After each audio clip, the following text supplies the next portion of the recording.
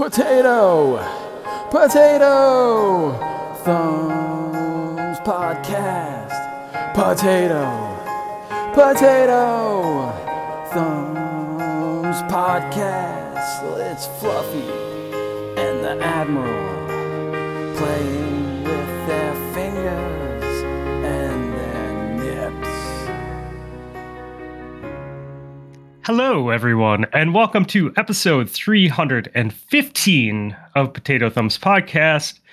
I am Fluffy Fingers MD. With me today, we have, in his Witcher hat, looking extra smart, Admiral Nips. Hello, how's it going? Is it regular smart, or am I on? Are you extra smart? Did you take like the little pills that make you smarter today? I'm pretty average smart today, not doing anything too special. I tried, man. I tried. Yeah, I appreciate that from you, but no, it's been a day. We've had a whole bunch of stuff. We're going on vacation next week, so it was a whole bunch of time with the family planning on, we were back at the farm, making sure everyone was doing the right stuff and all that. You're going up north, right? Yeah. Yep. Okay. Exactly. Awesome. And then all the way, we have two new people with us today. So from across the pond, coming straight from the Netherlands, we have Eden. Eden, how are you doing today, man? Hello, everyone. I'm doing great. I appreciate you Thanks for having me. Yeah, I'm glad that this worked out, man. I haven't been home a lot of weekends, so I'm glad that I was home this weekend, and we could make this work out. One of the benefits of being on call, right? Can't go anywhere, get to do this.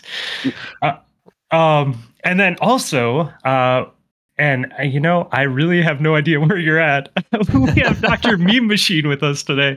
How you doing, man? Everyone. I'm doing well. I'm over in the bright and sunny seventh layer of hell known as Arizona, where it's about 115 today for the 15th day in a row. So staying indoors and staying cool to the best of our ability. So you're not walking around barefoot on the blacktop is what you're saying? You know, I used to do that for fun, but my parents told me that wasn't the best idea, so I stopped.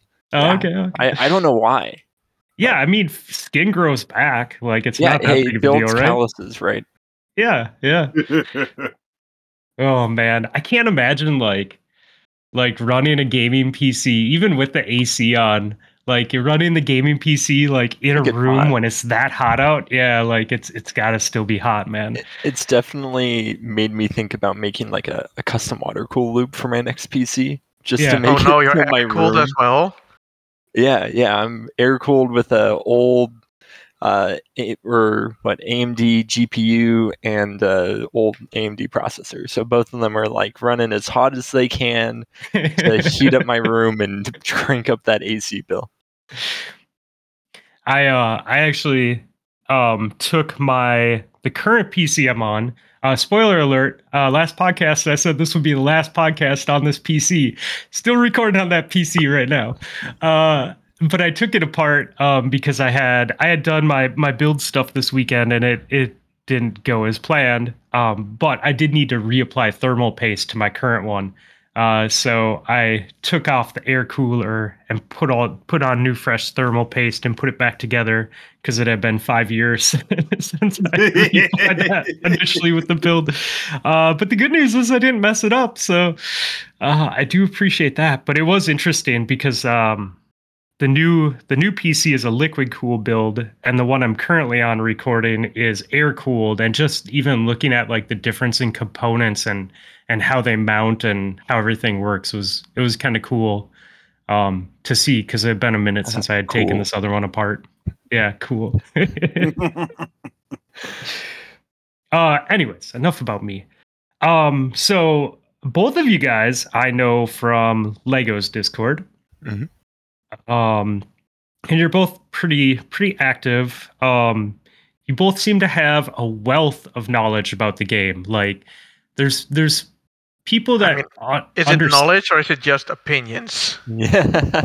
I mean, no. I feel like there's like a portion of the community that understands like the game basics, and then there's like the next level that really, like, you can tell them something And then like it's like that meme where all the math problems are like scrolling through someone's head, and you're like, I think that this build would work with this if this gun had this perk and I was up in the air doing this. And it's cool to see it like all break down when people ask questions and stuff. And I feel like you two have like a really good knowledge, but also like you really seem to work well together too when like people are asking questions and like discussing builds and stuff. So it's kind of cool to see. And it's nice. Eden doesn't get in my way very often.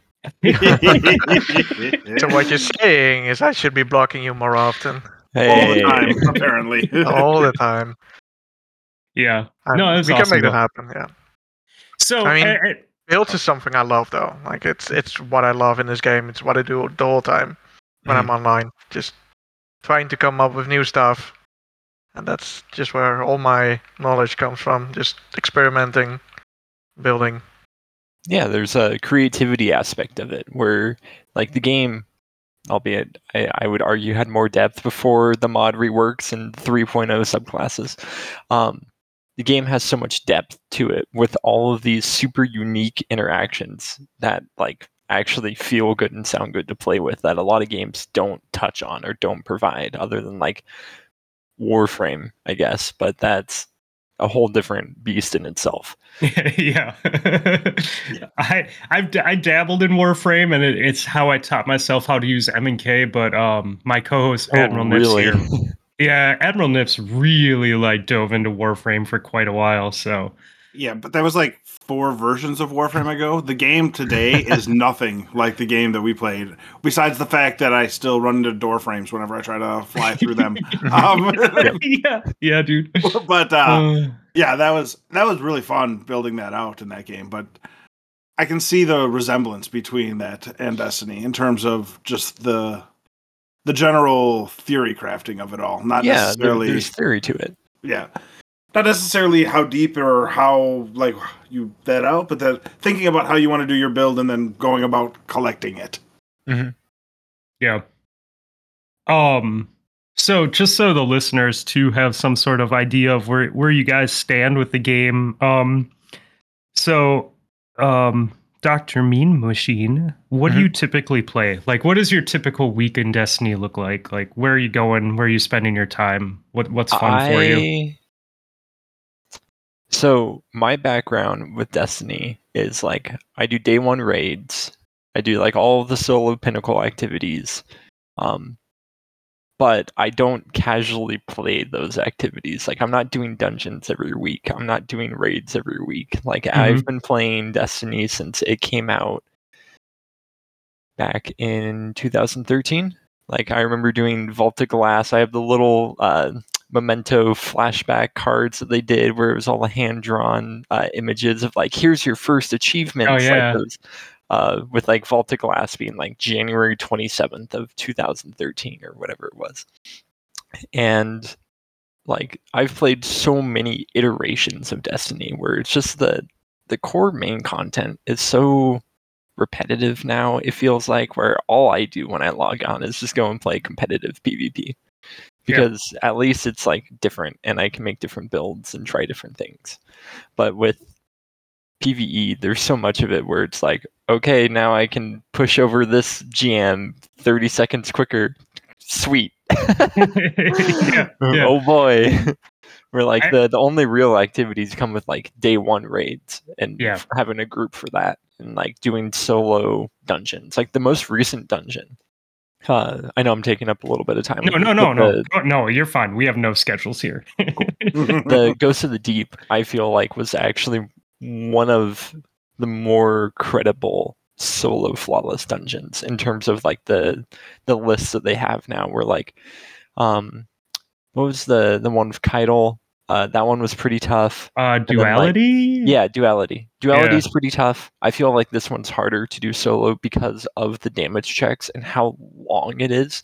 It's like a marathon getting through that. It took me like an hour and a half after practicing for like a week or 2 and memorizing all the symbols and every encounter and figuring out how to do it flawlessly. I know I cheesed it with doing Solar Titan and hammers and Synthoceps, but you know, it still counted. Still counts. I still got it. Yeah, I mean, passed. That's part of it, right? Going in with the right build. Yeah, I agree. I agree with Eden 100%, man. Like, if you have the right build and the right tools, it's not cheating. You're just making the most educated decision, right? I mean, even if it's a bug that like you get extra damage with it, that still is fine. Like for me, it's like, hey, there's a spot that you can like. For me, a cheese if is like, hey, there's a spot that the enemy can't shoot you from, and you can shoot them from, and you can just hide like underneath the stairs in that one. What the hell was that? In the final mission when you're fighting Kalos. Yeah, that type of stuff. That feels like a cheese necessary. Hey, Definitely did we that screwed on up my on our second playthrough of the campaign. we screwed up on the build, and it's doing more damage than we wanted to.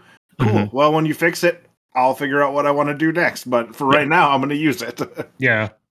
Yeah, I was going to finish the dungeon thought with, I feel like the most difficult dungeons, Prophecy back in the day, like season 13, 14, before we really had like super strong artifact mods and all of the new power with the light 3.0 subclasses and all that stuff. That one was also really tough. And getting the little Easter or the bunny shell was like one of my favorite things that I got in the circle title. If you know what it is, you know, but that one I also ran for a long time as well. But now I just run the day one, what's this one, Vow, because I feel like it's one of the cooler ones in the game. Vow is great. I feel you on that too. I love PvP because it is always changing, and who you're going to play and what they're playing and what they're using.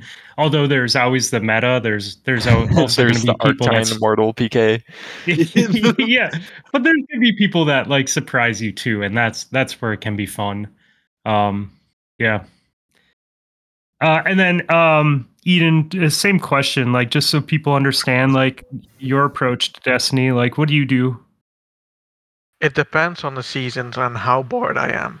Like if I look at my vault and I look at my dungeon completions, I have more than 600, almost 700 completions of Pit, and that's purely because I've been armor farming the boss over and over and over again, just so I can have the perfect stat splits on my builds. Okay, that's what I've been grinding. Like every single dungeon, when there's good artifice drops, I'll be there. There's like good weapons in GMs, I will literally spend my week there.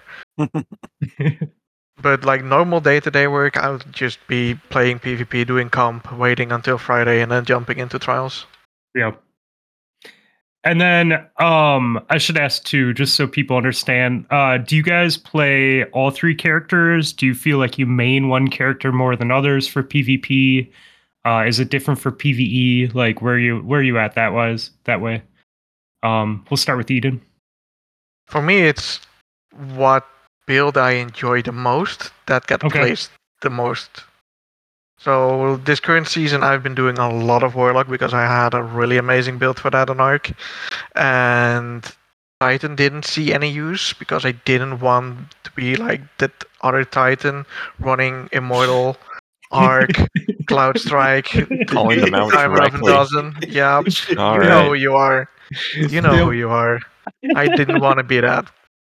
It sounds like I'm sitting there listening to Ghost and Mark play and complain about Immortals and Arc Titans all night. I don't mind it, but it's universal. Just not for me, right? Yeah. Like I can see that people want to get the easy builds going and just get the wins, but I want to enjoy my time while doing it. So I just want something unique, something that I can put my full thought in and get something going. So I always play the most meta of meta builds. Mm-hmm.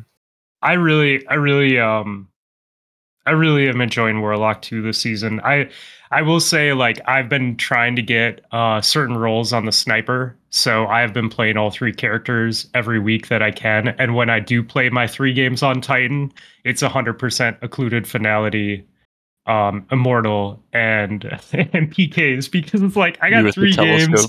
Yeah, I got 3 games. We're just gonna play it, and then I'm going back to my Warlock. Like I can be a scumbag for 3 games. Well, if you're not doing it, at least your opponent is doing it as well. So like, but I will say, like Eden, you help me rethink my my Arc Warlock build, and God, is that fun, man. I just love the being able to be amplified, and like especially running like I prefer to run Burden and Exalted Truth. Really Like quick even for if those who don't know, it's a getaway artist build using the yeah. seasonal artifacts in season 21. And it's just like the increased slide factor is much like the Stasis Titan, right? Where you can go one way and then you're so fast to like be able to flip around to the other approach on the map or the other corner that they're still looking the wrong direction, and you can just slide out and like voop them. And God, that build is so much fun. I love the mobility of it. Yeah, I love it as well. And like when like Arc 3.0 got first released, everyone started hating on Amplified because it always like switches up your movement speed and whatever. Like I can get that. But when you can get it from the start, it's so good. Yeah, that I think the on-demand Amplified really, once I learned how to play that, that's really when it unlocked the fun of that build for me. And it's like almost always up, dude. That's a crazy thing. Mm-hmm. Yeah. Especially with the artifact mod that gives you what is it? Lightning strikes twice, where you consume your nade and then you have like 500% nade regen for 10 seconds or whatever it is. 5 seconds, yeah. 5 seconds. You get like a quarter of your nade back. Yeah, and then there's also like the damage fragment the or whatever. Spark of recharge. Yeah, so if you get damaged, you're also recharging your grenade faster. It's great. Well, you see those pesky Titan shields at the end of the round? You want to stand in those. So you get to critical health, and you just milk out the grenade recharge. That's a really smart idea. Yep, you make the other team feed you like a quarter of your nade at the end of the round. Yep. Oh, that's a really good idea. Okay, so meme, what are you rocking this season, or what are you doing? I was a dirty Stompy Hunter main until season 14 when Stasis came out. Like my original character, I used to only play one character. My original character was this blue awoken hunter with this orange bowl cut, where I was like, hee hee hoo hoo, this is funny as a 14-year-old, not realizing that we have the same character for almost a decade now. So it's always keep helmet on with him. But when season 14 came around with the Stasis stuff, I was like, you know what? I'm going to make a Warlock and a Titan, because I've tried in the past, but I just never really took the time to develop them. And so now I have Warlock. Probably has been my main for the last several seasons, and I play Titan occasionally, but now this last season I've been experimenting a lot more with Stasis Titan. Excuse me. I really like movement shooters and that ability to like just stay on the move and fly and just outskill your opponent basically without using cheese like Arctine. But for a long time I was doing like Top Tree Dawn with no time and floating around. That isn't cheesy at all. So everyone knows. It's such a point and click simulator. It's so boring. I got 15,000 kills on my no time, and then said, "All right, I need to do something else."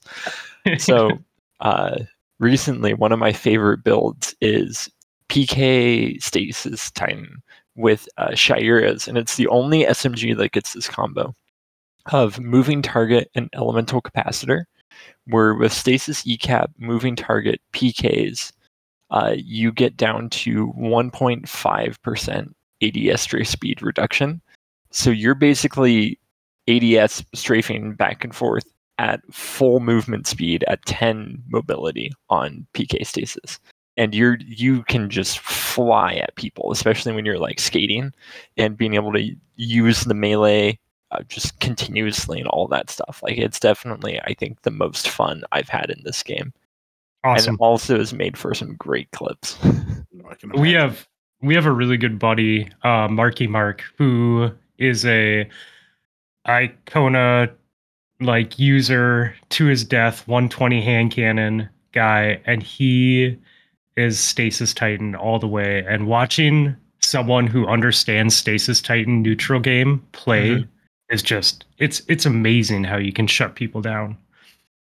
It sucks that Void and Arc are so much better though, because it feels like you're throwing sometimes, or it's like, oh cool, I got meleeed from 7 meters away for 170 damage. All right, cool. I guess I should just be doing that instead of playing SMG going fast. But yeah, it's having fun. Also, I think is important. Behemoth is awful. No one can change our mind on that. I know some people will say, no, it's good. This one guy used it for a 6-man clip, but no, man, that's a major copium. Once you use that class for 100 hours, tell me that Behemoth Super is good. It is not. Behemoth Super is good if you're using the Stasis Trace Rifle, because then you get, free Super to shoot people with. Well, yeah, I mean, sometimes Mark has done his share of carries with me in trials, because I am a very average player and he's actually good. But I've definitely seen him use the super more strategically than even trying to get kills with it, because it is so bad sometimes. You have to really think about your approach to it. But the benefit of that class is all neutral game. The super. I think it's a really technical class. Yeah, I think that's the best way to describe it. Like, the super itself isn't super bad, but it requires really specific ways to play it. Yes. For example, you want to have the cryo slide when you're using the super, because sliding, just doing the double slide, it's infinite when you have the super. Yeah. And the slide is just as fast as the previous normal Shiver Strike melee that we used for movement before it got nerfed. So if you're just sliding around continuously, you're actually really fast in super. And I don't think a lot of people realize this really specific thing that you want to have just to make the super work.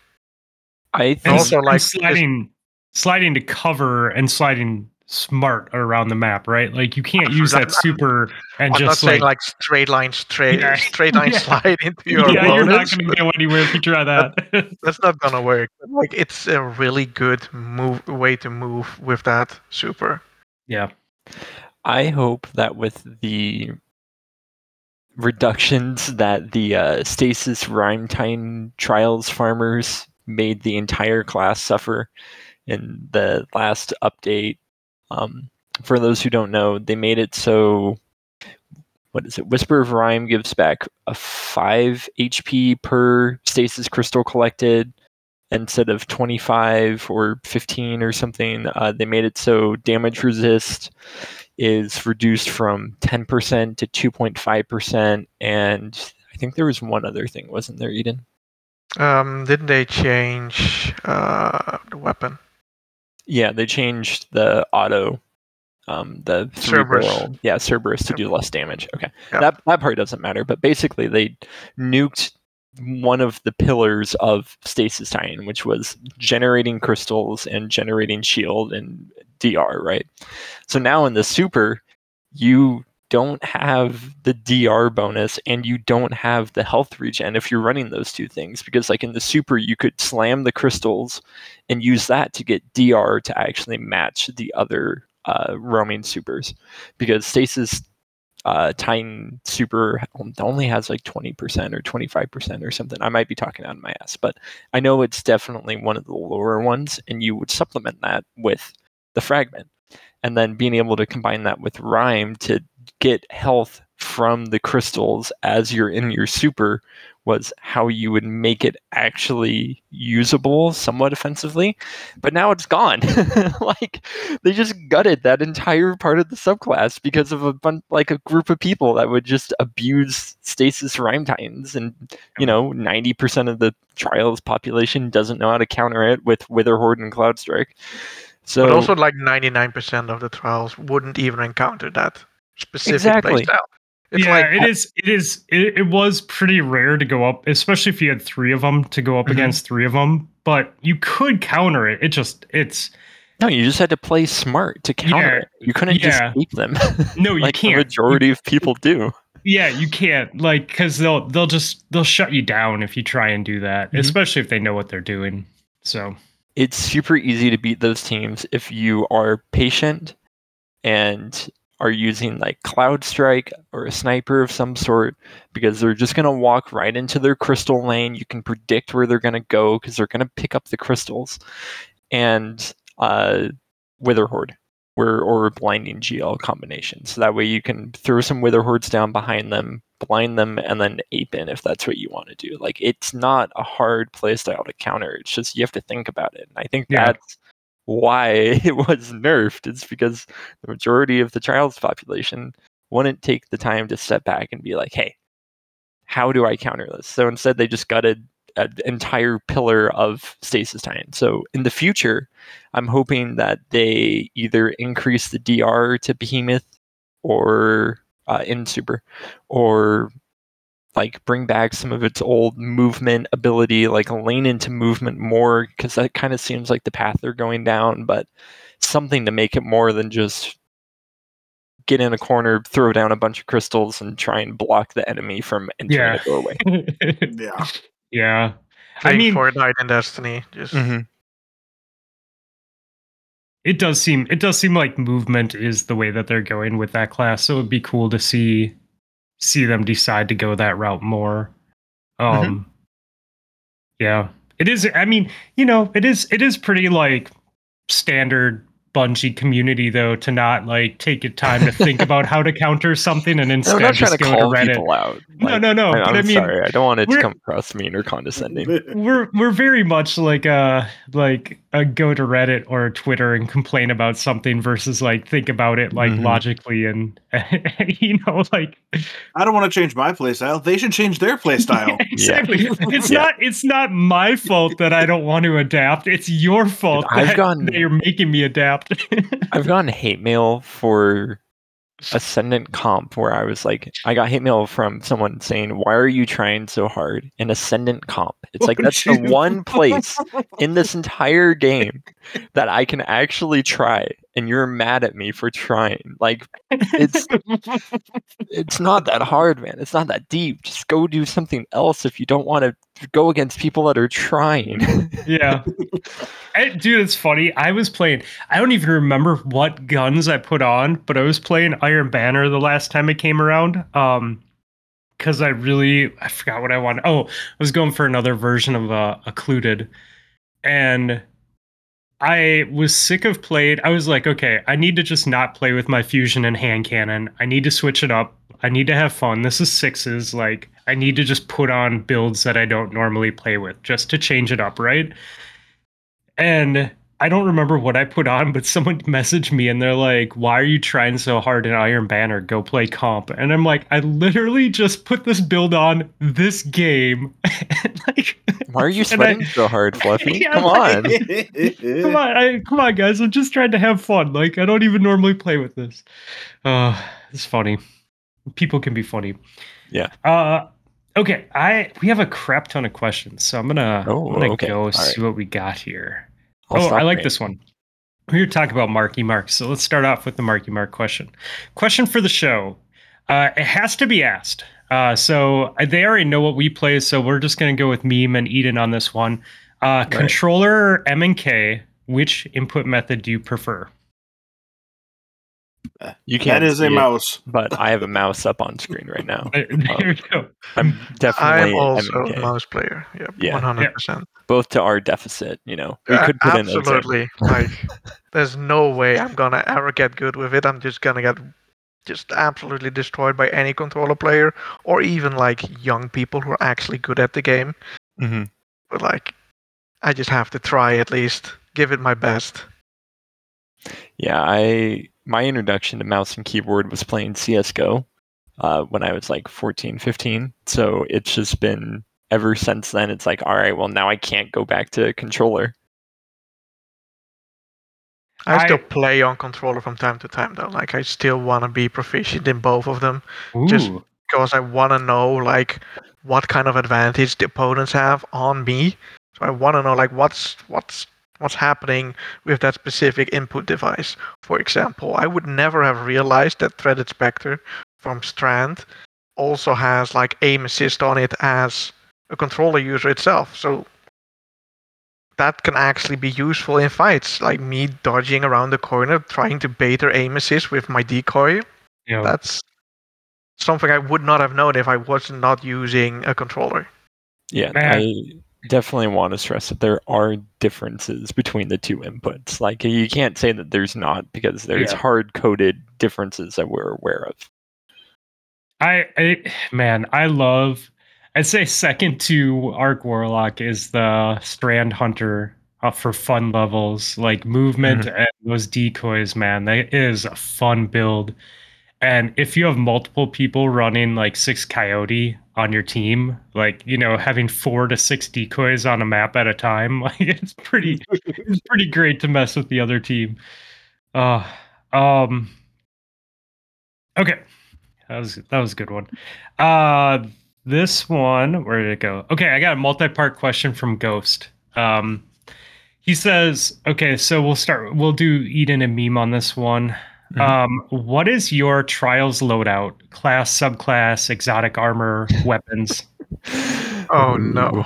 Ooh. Do we want to spill the beans on this one? That's the question. Yeah, I mean, you can go. You can give as much or as little details as you want.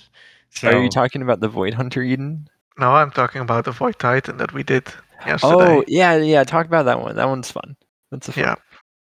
Well, is it fun if like everyone starts using it? Probably not. Hey, the people here, they'll be knowers. They'll know. I know. So what Don't we've been doing everyone is... won't start from our show. All right. We're just getting you more viewers. Grab your notepads. Here we go. So we started with this idea, like Trials is one with supers. Like you want to have your super at round 3, 4, 5 as quickly as possible, right?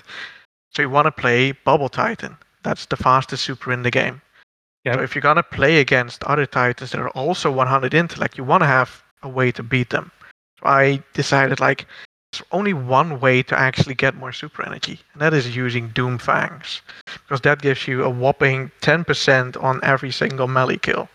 Now, melee kills in this game is, like, quite hard to get because there's shotguns everywhere, melee desync, you name it. Sure. So the only melee... Arc Titans everywhere, of course. Yeah. So the only option that you basically have to get somewhat of a reliable melee kill is a shield throw. A shield throw itself does 70, somewhat to 80 damage randomly. So if you pair that with a normal Waveframe GL, which does 130 damage, that is, that is guaranteed melee kills. So you go in, spec fully into intellect. I'm running like 90 intellect because at 100 you get only plus 4 seconds more. I don't really care about that one, but I go full 100 strength and that's it. And then as much resilience and recovery as I can have. And then the playstyle is you shoot your GL and you throw your disc. And that's profit. That's literally it. Yeah. Like you get bonus points if you use like explosive personality with disruption break. Because that means like even if you don't hit your throwing disc, you can still clean them up with a primary. And with like a 120 hand cannon, a kinetic one, that's just a body shot. Yeah. You don't need to be precise for it. So I like to go flawless, as easy as possible. I don't want hard loadouts. I just want to go easy. And this is like the most cheesy and easiest loadouts you can probably think about. I like that. I got to say, Eden and I had quite a bit of, I won't say luck, but like easier games this weekend by running this. Going up against competitive teams where it's like, 100 in Titan bubble, oh no. And then we would both get our bubbles first and win before he got his because we just got 2 melee kills and that's 20% more energy. And there's also like a lot of synergy actually in fragment-wise. Because there's like Echo of Leeching, like many melee final blows start health regeneration.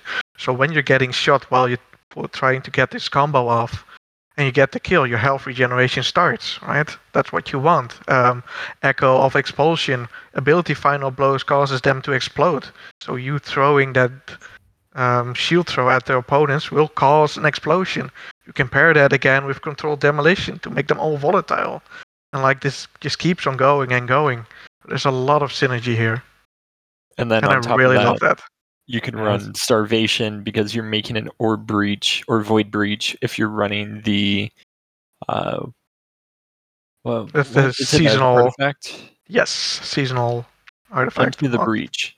Yeah, defeating a Void debuff target creates a Void Breach because they're getting debuffed by the melee. So now you're making a Void Breach that you can pick up for Devour in the middle of a fight in full regen health that the opponent can't see. Yeah, but you can go even further than that as well. Like you can put on your hands heavy-handed. So not only are you creating a Void Breach, you're also creating an Orb. And those are both separate instances of Devour that you can proc. So you can like get double Devour of one melee kill. Yeah, that's pretty rad. I know that Eden. I know that you play into the Devour builds a lot, as well, like with your Arc Hunter, or I mean your Void Hunter. So, yeah, I could see that being pretty strong.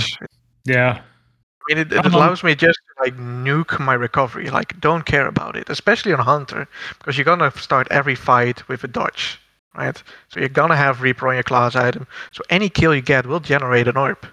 That is like free Devour and free health.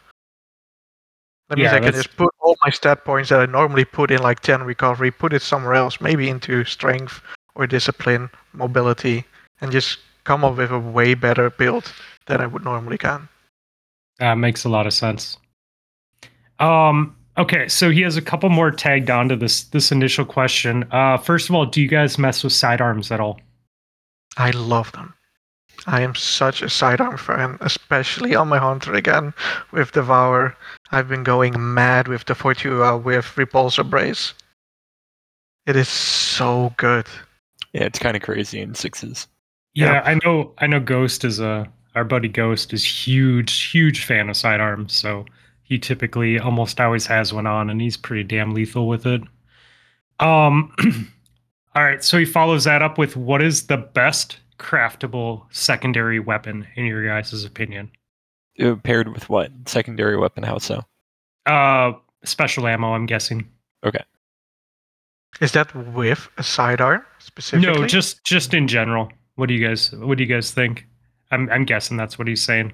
I'm gonna steal the show from Eden here for a second. I feel like the one that's really slept on is Supremacy from Last Wish with Keep Away and Opening Shot, because you're getting two different aim assist tools for the first shot. It makes it so like you aim at their chest and you get a headshot. It's crazy. And you can also get that on the same combination on the seasonal sniper this season as well, which is, I'll pull it up and say the name here in a second. But that makes it so its stats are slightly worse. A distant pull is what it is. Okay. But those two weapons, I feel like, are extremely slept on for snipers.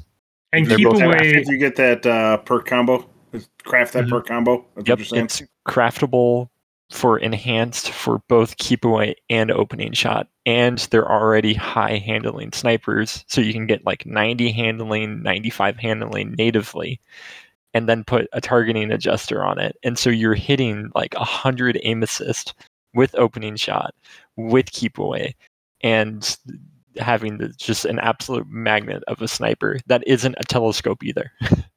What is is it 15 meters for Keep Away, or do you remember the distance offhand? Yeah, 15 meters. Okay, it's the same as threat detector, but basically reversed. Okay, and that's pretty easy if you're running a sniper, unless someone's pushing you. Mm-hmm.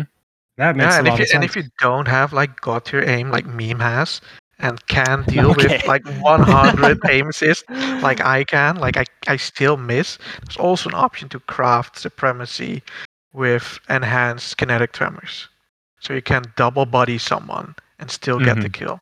And that does take the place of Opening Shot, mind you. Yeah, and it needs to be enhanced specifically, because that goes like from 3 shots to trigger kinetic tremors to 2.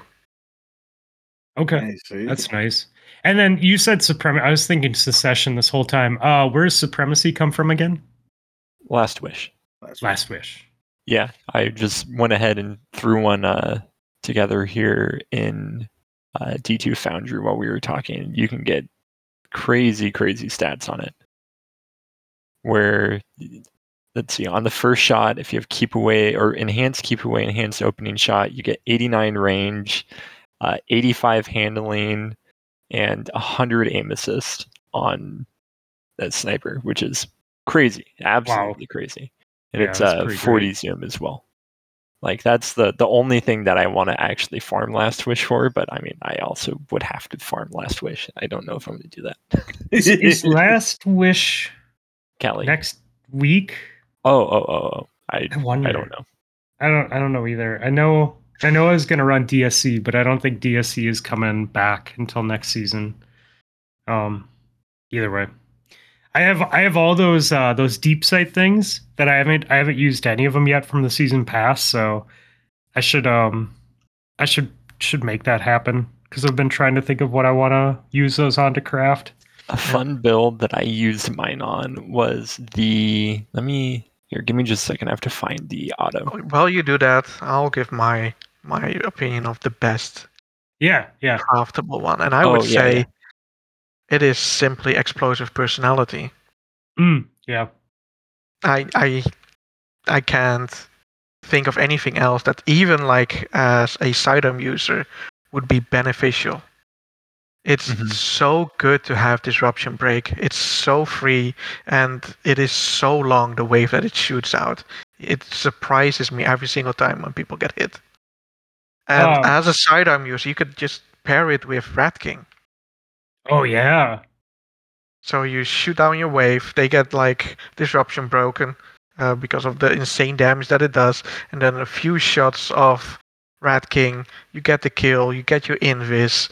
Now you're invis, they can't see you coming, so you do the same loop over again.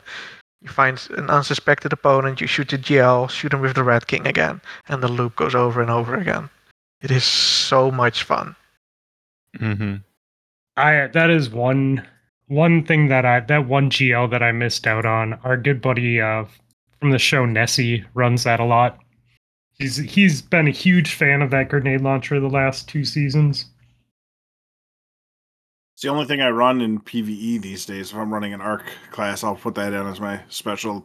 I haven't run it a ton in PvP, but I'm also pretty garbage at successfully hitting those waveframe grenade launchers, which in and of itself is embarrassing since, they take up a giant wave frame, but I just don't do it very well. It's not huge. They are quite finicky with texture. I'll give you that. Yeah. Try shooting it against like a stairs or like even like a small rock on the floor, and suddenly your rocket or wave goes somewhere you didn't expect. Yeah. Yep. I feel like there was one map where it would like disappear entirely on me too. Like I shoot it into a crack and it just gets stuck and goes straight down into the ground. And I'm like, yeah, that happens sometimes. Cool, that's fun. it's like throwing like trip mines or lightning nades or any void of the walls. Spike nades. Yeah, any of the spike nades. Like 99% of the time they land perfectly, and then there's that one time where it like points into the other wall or something, like points straight vertical. Yeah, like straight vertical on the wall. You're like, okay, well that's a waste. Yeah. Well, Meme is looking up that build. Oh, I was gonna say I went ahead and found the rifle. Okay. Yep, go for it. So before you move into the next question, Firefright can roll with Fragile Focus, which got the buff, and Focus Fury. And so the thing with Focus Fury is there's a few ways to reload your weapon without actually breaking Focus Fury, and one of those is transversive steps.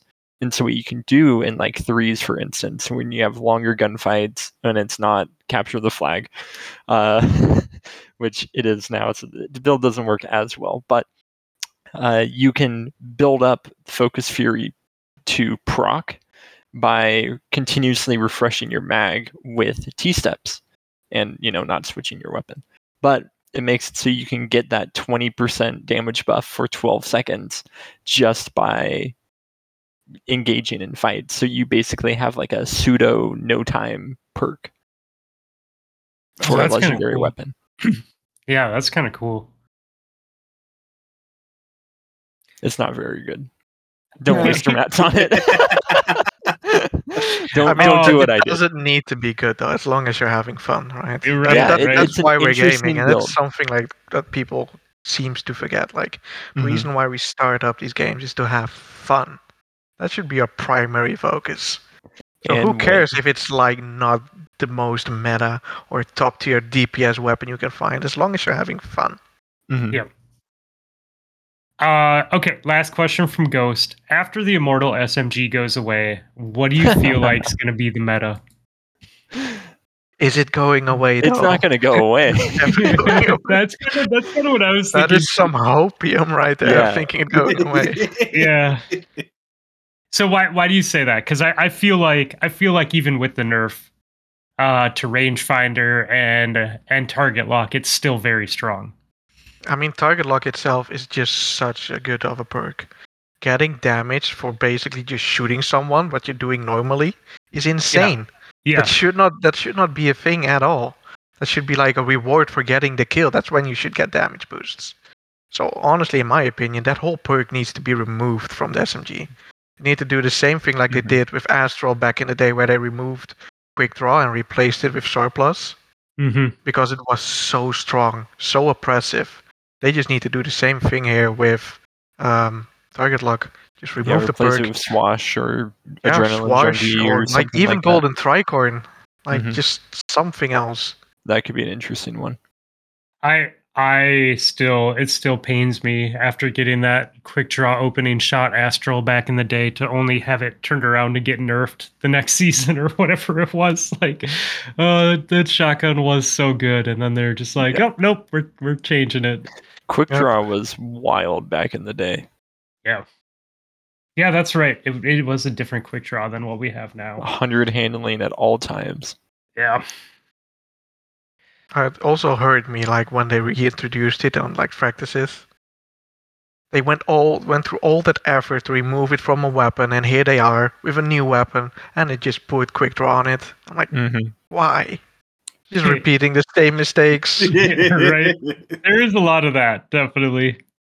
Oh, this is a good one. Everyone has their own opinion on this. This is from Moose. How would you change Arc and Void Titans in PvP without completely neutering them? Eden, do you want to go first, or do you want me to?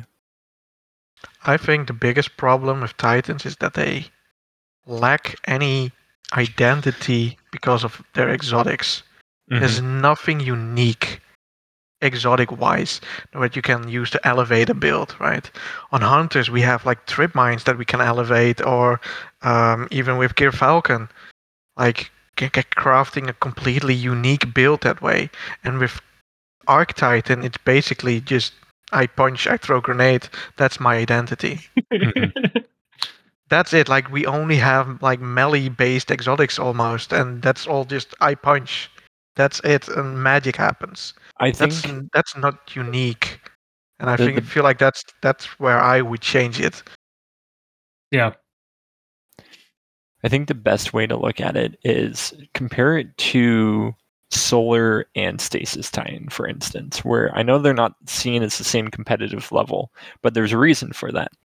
And that's because Solar and Stasis Titan both shake the foundational Titan logic at its core. It's not just I punch but blue or I punch but purple. It's Solar Titan has Consecration, Solar Titan has the different builds that you can do with the Solar Sunspots. Stasis Titan has the crystal generation. It has the different abilities of like movement or diving more into DR or like making the class more dynamic. Whereas Arc Titan and Void Titan purely revolve around, haha, I punch, but in this color, because that's what they've become. And having that lack of identity is what hurts those classes the most, because what else can they lean into? They've cornered themselves with I punch but this color because they have nothing else to them. That's also why I'm not looking forward to any nerfs. Because that just means like these subclasses are just dead.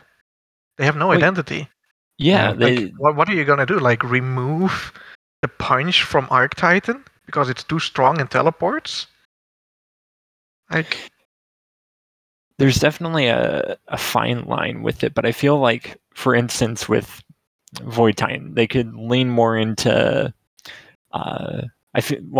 With Void Titan, when it was introduced, they tried to lean into the overshield aspect of it, but failed on that account because of how oppressive the overshield meta was in PvP. It was always up. Yeah, it was always up. It was hard to burn down.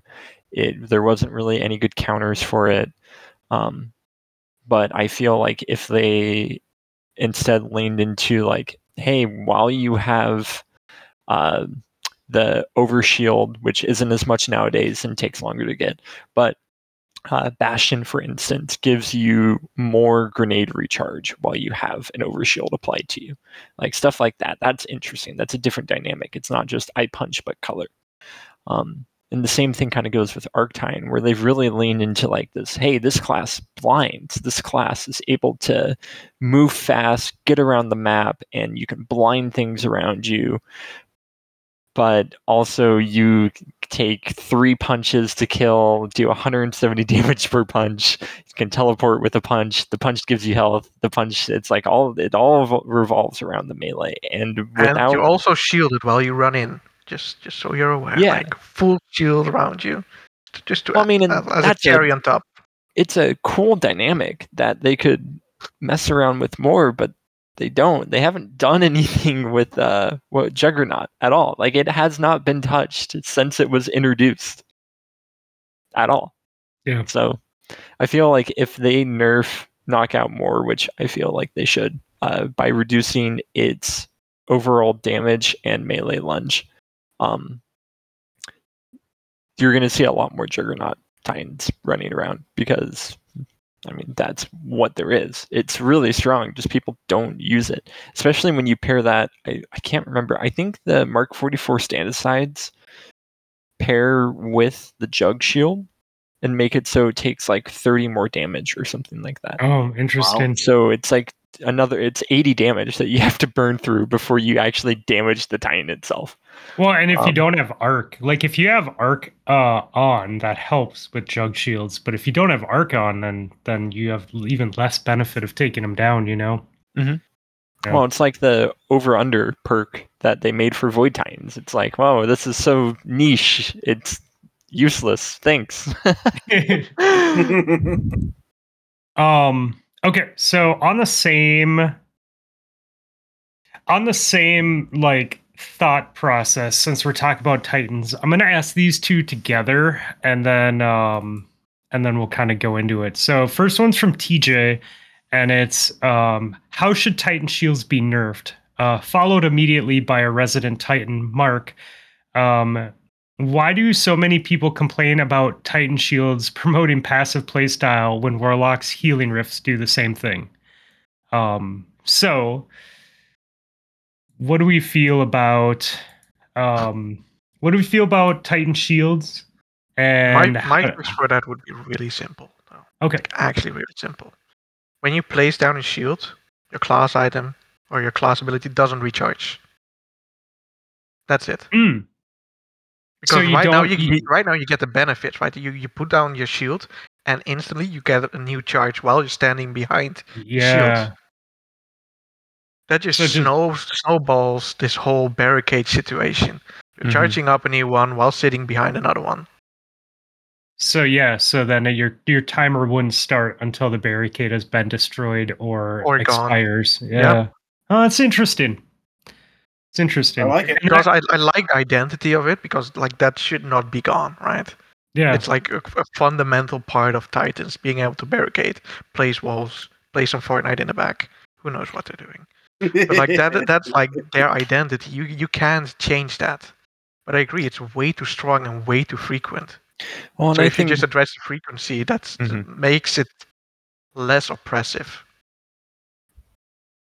I think one of the main reasons too why people see that as too strong and oppressive as opposed to the Warlock Rift is you can still shoot the Warlock as he's getting a revive. You can still shoot the Warlock on the cap point. You can still shoot the Warlock in the middle of the open.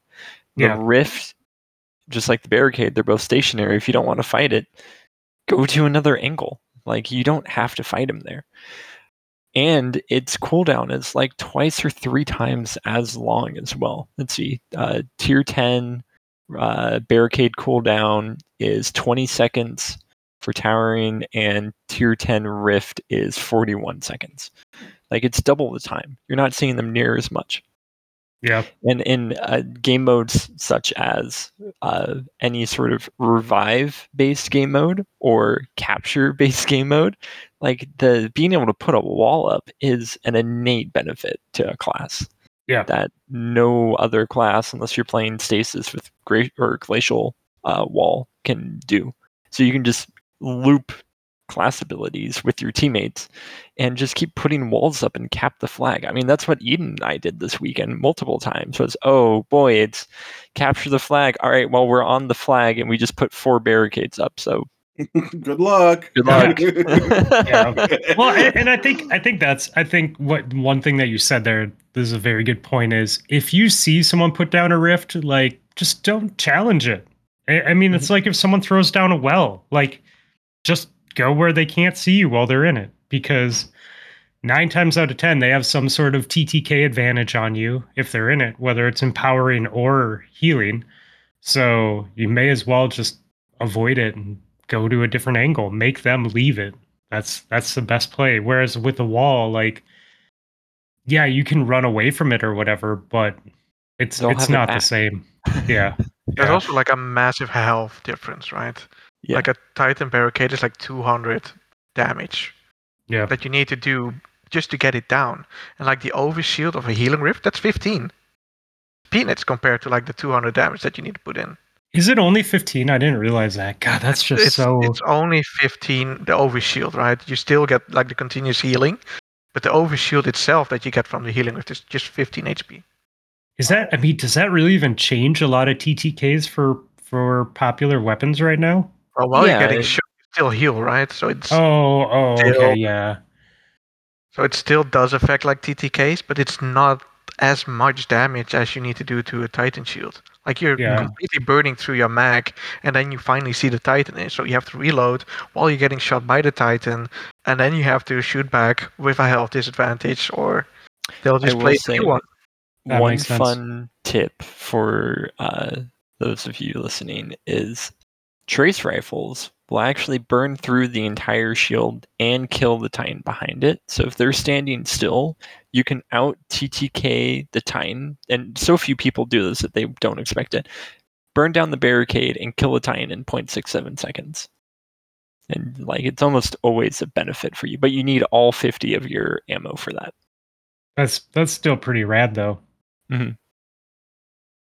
If we're sharing out secrets, let's go back to under over. Like if you're facing a warlock in a healing rift, under over actually isn't bad because they continuously get the overshield, so you continuously get the 20% damage buff. Mm-hmm. Yeah, under over allows you to 3-tap warlocks and Titans that are healing, whether it's the barricade or a rift. Oh, that's cool. So if you are struggling with it, there are options. Okay, I like this. This is from Moose. What exotic do you want to be buffed, and why? Ooh.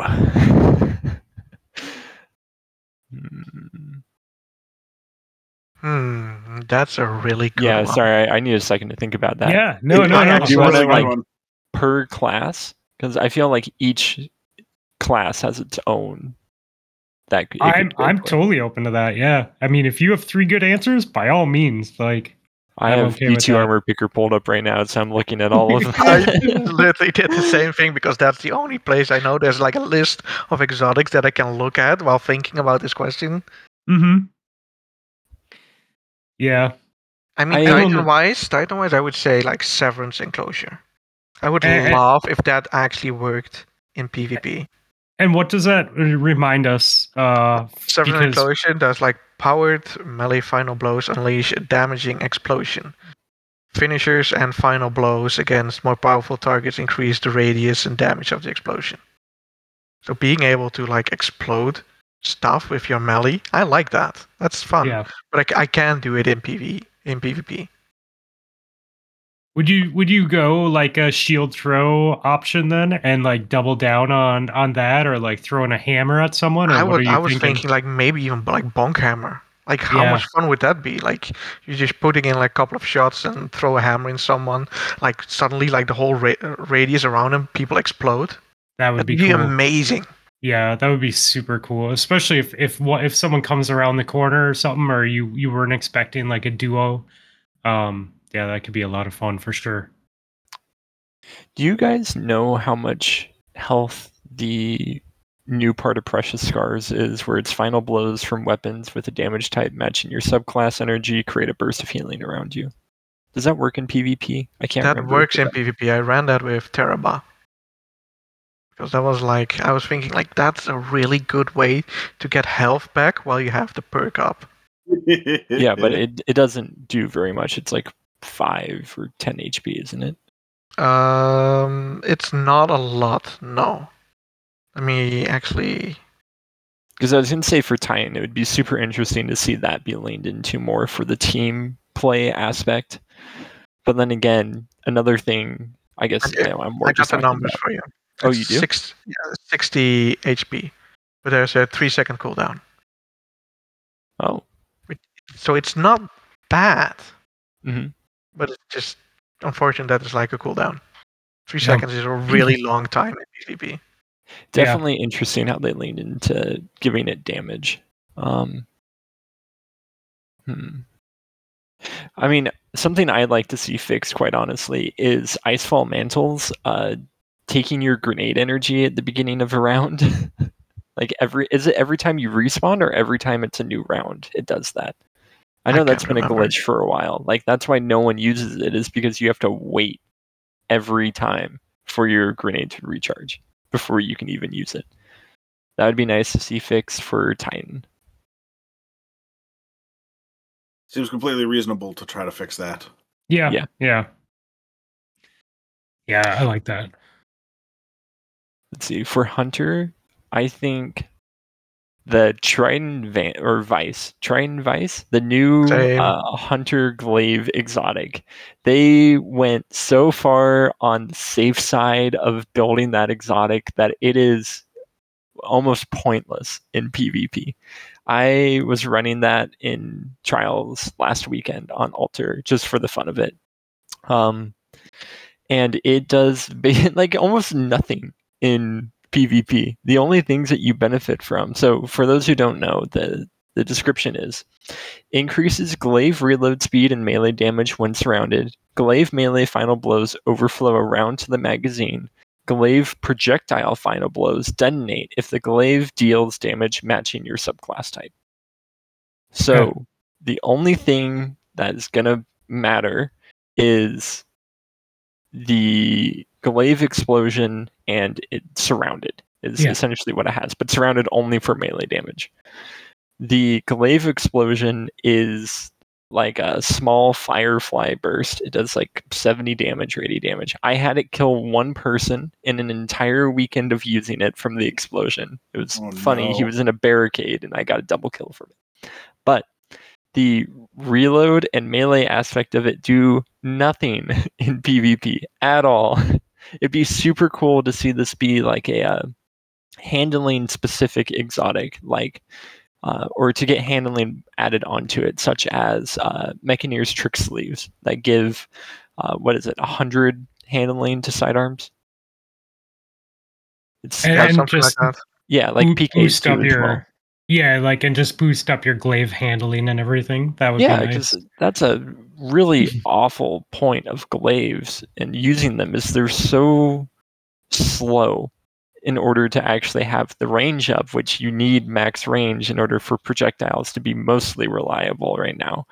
It just doesn't feel good.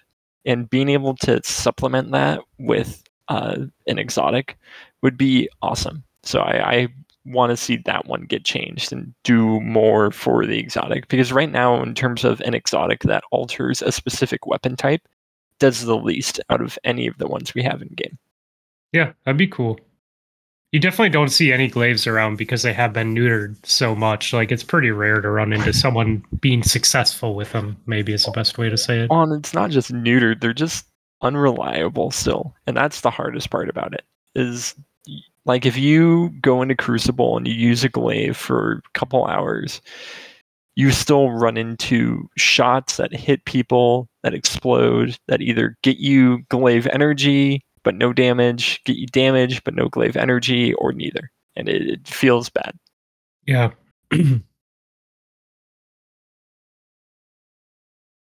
My other pick would actually be like Blight Ranger, though. That's also one of those exotics. Like, why bring out another blocking arc staff super specific exotic? We already have like Raiju's Harness. Yeah. And we have, what's the other one? Raiden Flux. And now we have Blight Ranger. Like, it's too much. Yeah. Too much exotics for just one specific arc super. And it barely does anything useful at all. Mm-hmm. I'm not gonna sit there spinning my staff while I can just melee them with the super, right? Yeah. Well, like, and the other thing is, you're probably not going to use it either because like they did the change to exotics. So are you really going to run an exotic armor piece for your super once in your entire trials? For a super that you're never going to get in a trials game? Yeah, well, that's because of super tiers, yeah. Yep. Yeah. Let's remember that at tier 10, it's still a 7-minute and 6-second cooldown for arc staff.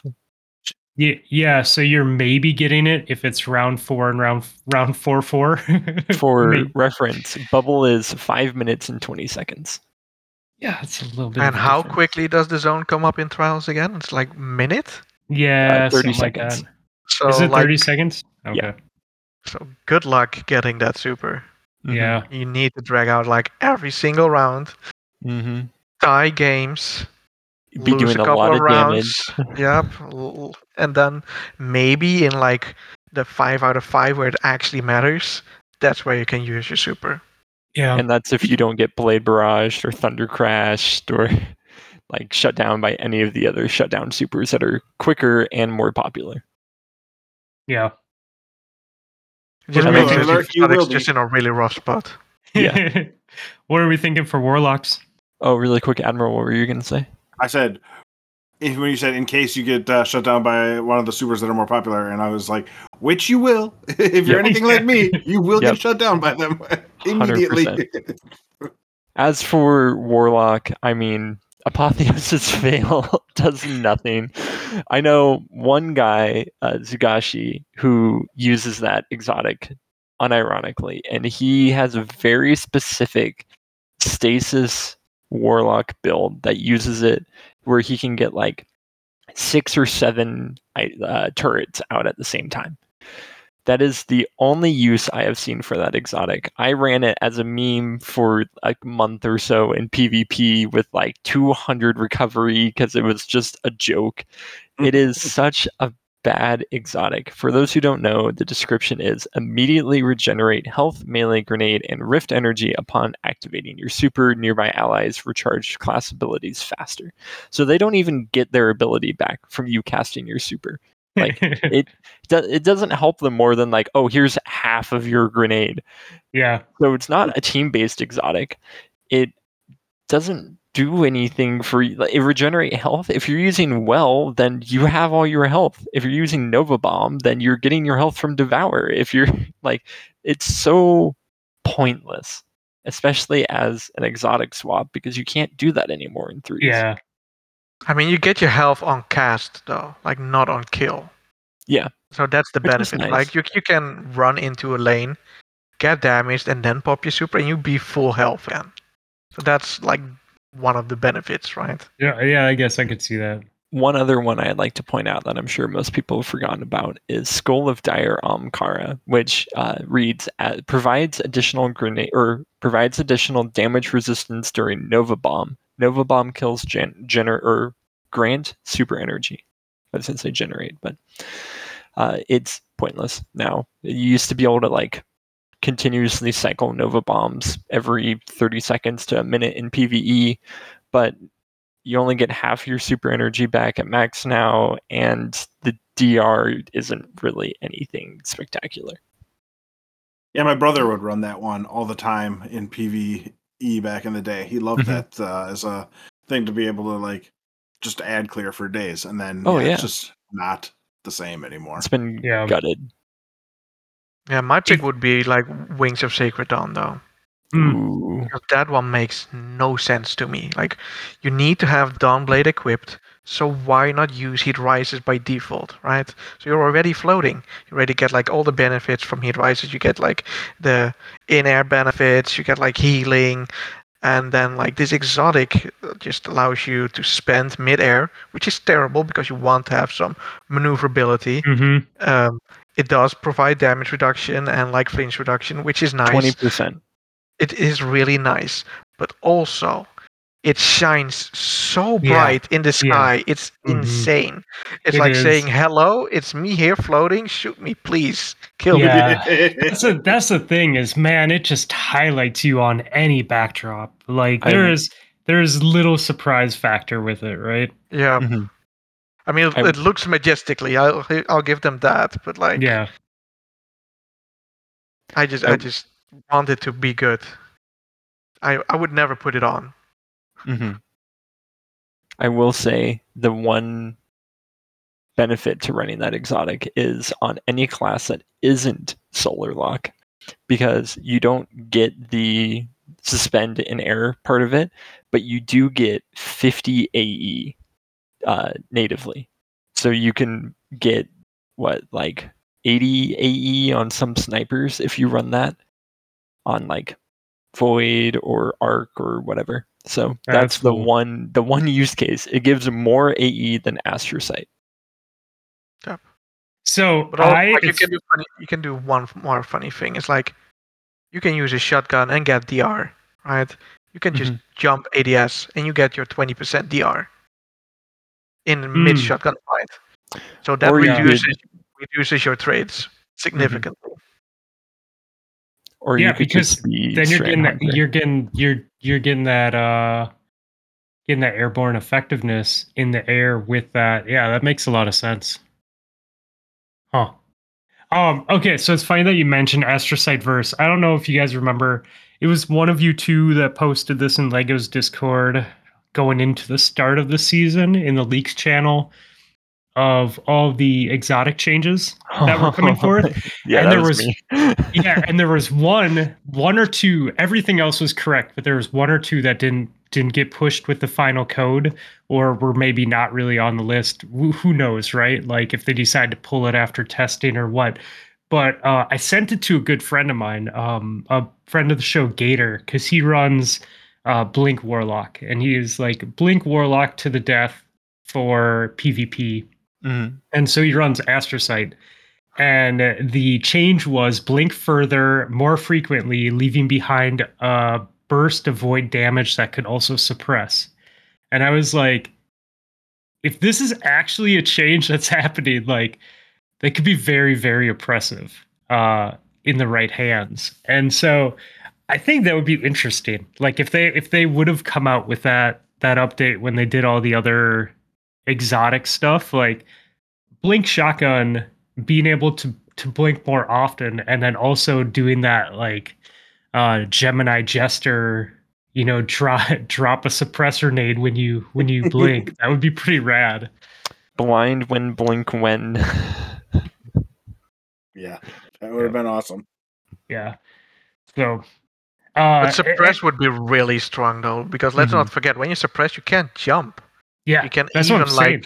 like maybe like blink towards someone and suppress them like mid jump and they fall off the map. I would love that. Yes, that would be fun.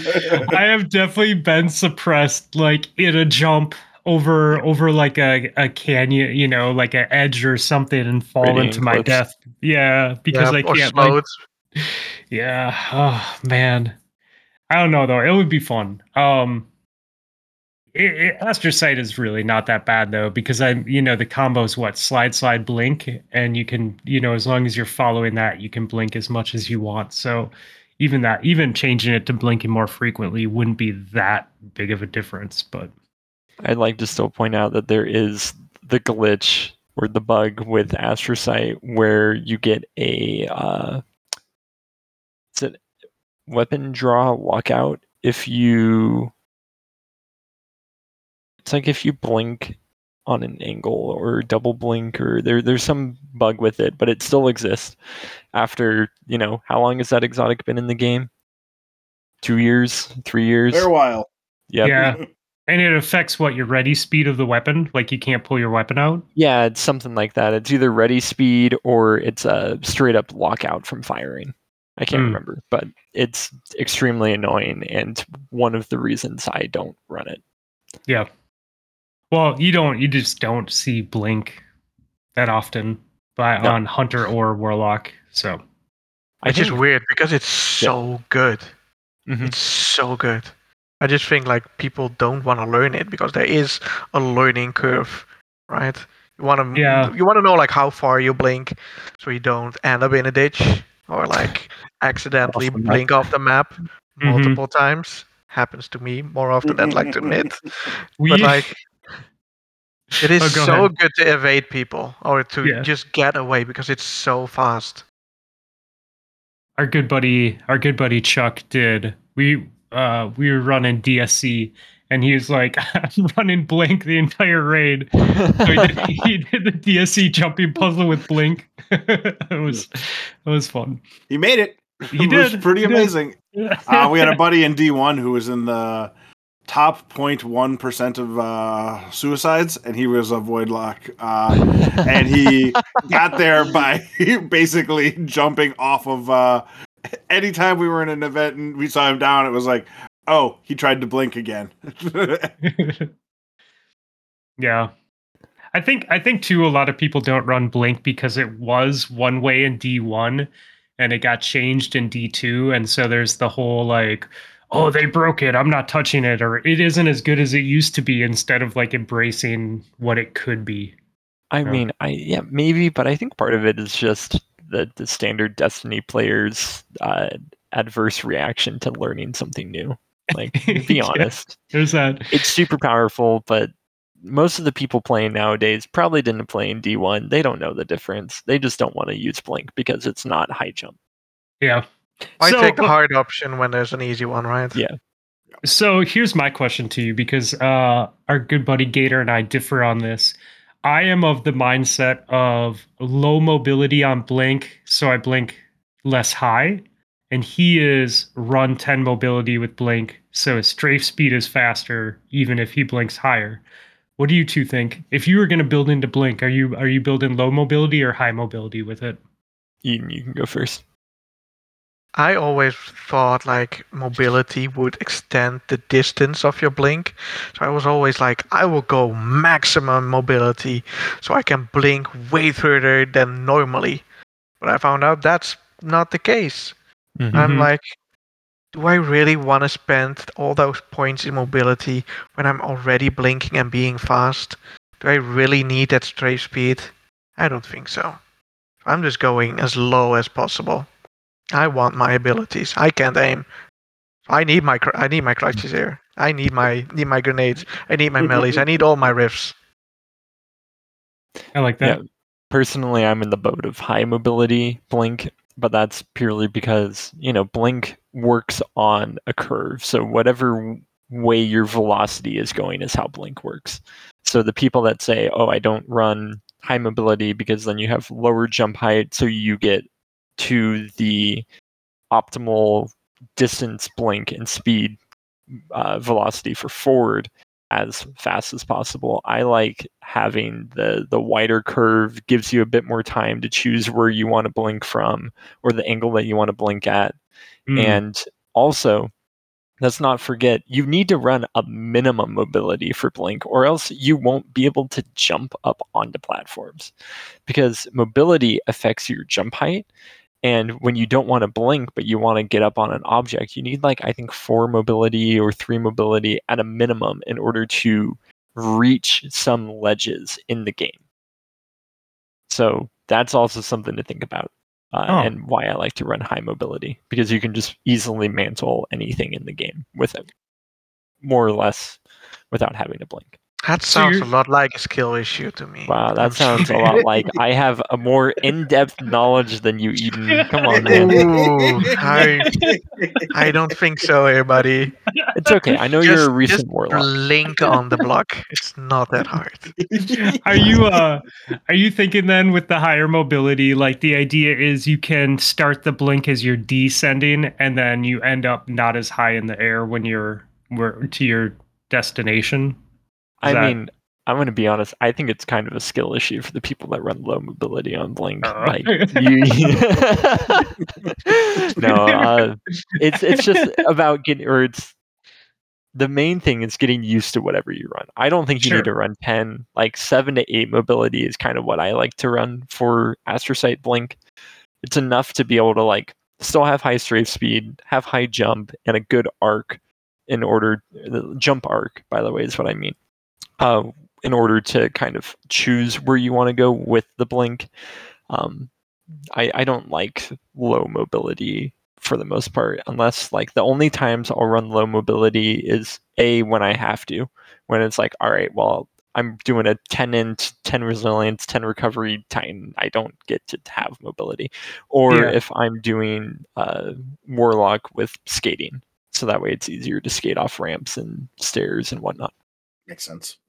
I really like that you both had absolutely different answers to the question too. That is Eden's great. just wrong, but it's okay. No, we just have like different reasons for it, right? Yeah.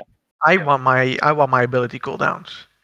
You don't really care about that much, right? No, I don't. I know it's to my detriment. Like, if I had that freedom, 100% I would run high mobility for sure. But like I have to give up something. I don't have the gun skill at all, so I need my abilities. That's how I play. Yeah, I was gonna say I like to believe that I have the gun skill, but then I get killed by a grenade. So I would like to point out that while both of these two are being very humble, they can smoke all of us in PvP matches. So if listeners, you had any doubt in your mind about like thinking that maybe they're average, I can tell you I've seen enough clips in Lego's Discord to know, like, throwing like ice walls on like flat walls and jumping up and sniping people in trials because they didn't want to look up and things like that. I've seen you two in action. I know better. few hours in the game. Yeah, right.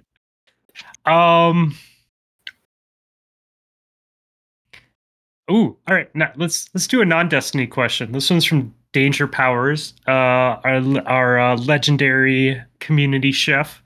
He says, "Do you put your deodorant on going one direction, or do you go back and forth?" Back and forth. If you're just doing one coat, I mean, it's only going to last a few hours. Well, I'm thinking like you gotta do 1, 2, 3. Yeah, like top down. Like, are you only going it? like? Are you painting or are you like rubbing it? Yeah. All right. So we have one for rubbing. Rob. I'm back and forth as well. I'm back and forth as well. Eden. I'm back and forth, but like when you're using axe, should you make like an axe pattern or actually go back and forth? I don't know. It's not 8th grade anymore, so. When using axe, don't. Exactly. I used to have back when we were in our old office. I used to have like a Axe body deodorant spray because often when I would get a break, I'd go walk around the city and people watch. So if I had like a half hour between meetings, like I'm downtown, I'm just gonna walk around, people watch, be outside, see what's going on, and come back. And sometimes it's like 90, 100 degrees outside. So, you walk around for a half hour, you get sweaty, you come into the office, you don't want to smell sweaty. And I would always feel so conscious so self-conscious because like I went to go buy deodorant spray when I was downtown at Target, and the only thing that they had was Axe. And I was like, how bad could it be? Like I remember spraying it on, and one of the dudes was like, what the hell? Like, who just like put on like 10 pounds of cologne? I'm like, okay, maybe we won't be doing that going forward. That's hilarious. Okay. I got another one from Danger Powers, breaking up with the real life hard hitting questions here. which leg do you put on first when putting on your pants? Left, right, or both at the same time? I mean, if I can find my legs in the morning, that's a good first step, I guess. But I always misplace them. It should be noted that our community self-answered this and said it's very bold of you to assume that they put pants on. So exactly, I'm at the no pants group, right? Hey, for the record, Eden has his camera off, and I'm not standing up during this. So everyone in his call is only shoulders up right now. So last night we did the Apex tournament with Fudd, just as a brief story. And he was wearing his normal suit and tie, right? Or not suit and tie, but a shirt and tie. And then he got excited and he bounced out of his chair. He was wearing like short little yellow shorts, basically like khaki shorts that were like mid-thigh underneath. And I'm just like, I appreciate that so much. he had like some OG yellow Postman shorts on. Basically, yeah. It was fantastic. Great. That was great. But yeah, that was a lot of fun. But the same general gist, right? Since I started working from home, I'll put like shorts on, but actual full-length pants, very rare these days. I walked into my closet today and I was like, after I took a shower, I was like looking at my clothing as I grabbed a pair of sweat shorts. And I was like, I don't know if I've worn actual shorts this entire summer. Like, I think it's jeans to go to work and then sweat shorts like every day. It's like never like actual like nice fitting adult looking shorts. It's always like sweat shorts sort of day. Yep. I will say one of the nice benefits of being in Arizona and with it being so hot is a lot of the companies here are pretty informal with their like corporate attire. Yeah. And so for work for me, it's like just don't wear a shirt with a big decal on it or something. But I wear like t-shirts and shorts and I go into the office. Yeah, that's nice. Just survive the summer. Yeah, survive. Mission objective, survive. We used to have, up until like 2 weeks ago, we used to have similar dress code where it was you can wear a t-shirt, just no big logos on it, and then you can wear shorts. And they came out with this email, and they're like, since you're only coming into the office 3 days a week, we don't think shorts are required anymore or should be allowed. And it's like, I don't understand the logic with being in the office 3 days a week and summer temperatures, but okay. Yeah, now that you're coming in less, you should be in more pain. Yeah. And the best part is like no one else in the building or the campus that we're at has the same dress code as us. It's just because of where our business unit is aligned. So we're not customer facing and we can't wear shorts, but then we walk past all the other floors where people have like t-shirts and shorts on and they're like just dressed like I am right now. Yeah. Funny how that works. Okay. So I was thinking about this. I put on my right foot first, I think, when I put on shorts. Yeah, I do the same. Yeah, I'm pretty sure I go right foot first. I'm a lefty, 100%. You're lefty. I'm also a lefty. Are you, Eden, are you left-handed? No, I'm right-handed. Right-handed? Left foot I'm first. left-handed. Oh, you're left-handed. Mm-hmm. God, now I'm like, should I like rethink what I'm doing here? No, I still think it's right. It seems like the right foot would be correct. Like I'm trying to visualize it in my head. We're just going with it. Are you grabbing your pants first, though? Like, what do you mean? Like over he your has t-shirt? them just on the ground, and he Yeah, just I is don't like maybe like in what hand do you have it? Does that like matter? Like leg wise? No, I think I usually have two hands on it. Like I think, yeah, like I definitely grab them from the sides and then step into them. God, now I don't know how I do it. It's weird, right? Yeah. It's like being reminded that you're breathing. Yeah, right. Yeah. I'm definitely left foot first and then right foot second. I don't know if it's because, like, I'm worried about balance in terms of my right leg is definitely stronger. In terms of falling. Yeah. If I'm gonna fall, I want myself to be half into my pants instead of completely pantsless. Just to remind people, like I had pants when it happened. If I hit my head on the way down and somebody finds me there, at least I like am a little covered. Oh my god, he fell so hard his pants came off. I mean, that's the other opportunity. All right. I like where that went. So let's do another one from Moose. What is your favorite non-pet animal? So like non-domesticated animal. I have a group of foxes that live in the neighbor's backyard, we think, and come and frequent my backyard quite a bit. So we have gray foxes that I get to see. Cool. Like they just had a litter of pups this winter, and they're definitely my favorite thing to see in the wild. Yeah, that is super cool, man. We have a lot of red foxes, but gray foxes are more rare in our area. Like they're definitely around, but they're just more elusive. So like being able to see gray foxes on the regular, that's pretty rad. I put out a little automatic water fountain because it's so hot. That our cat didn't like, and I have a video of the 3 babies all drinking from it right outside our sliding glass door. I like that. I like that a lot. That's pretty awesome.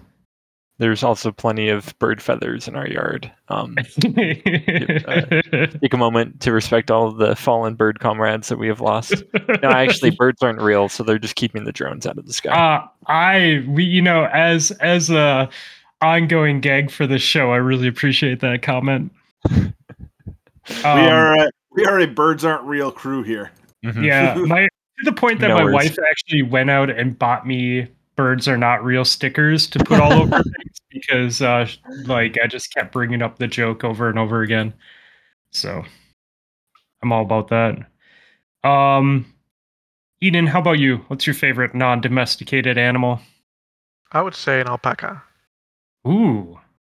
They're like short and soft. Like kind of cute. The group animals. So you always see them like at least in like a flock of like 2 or 3.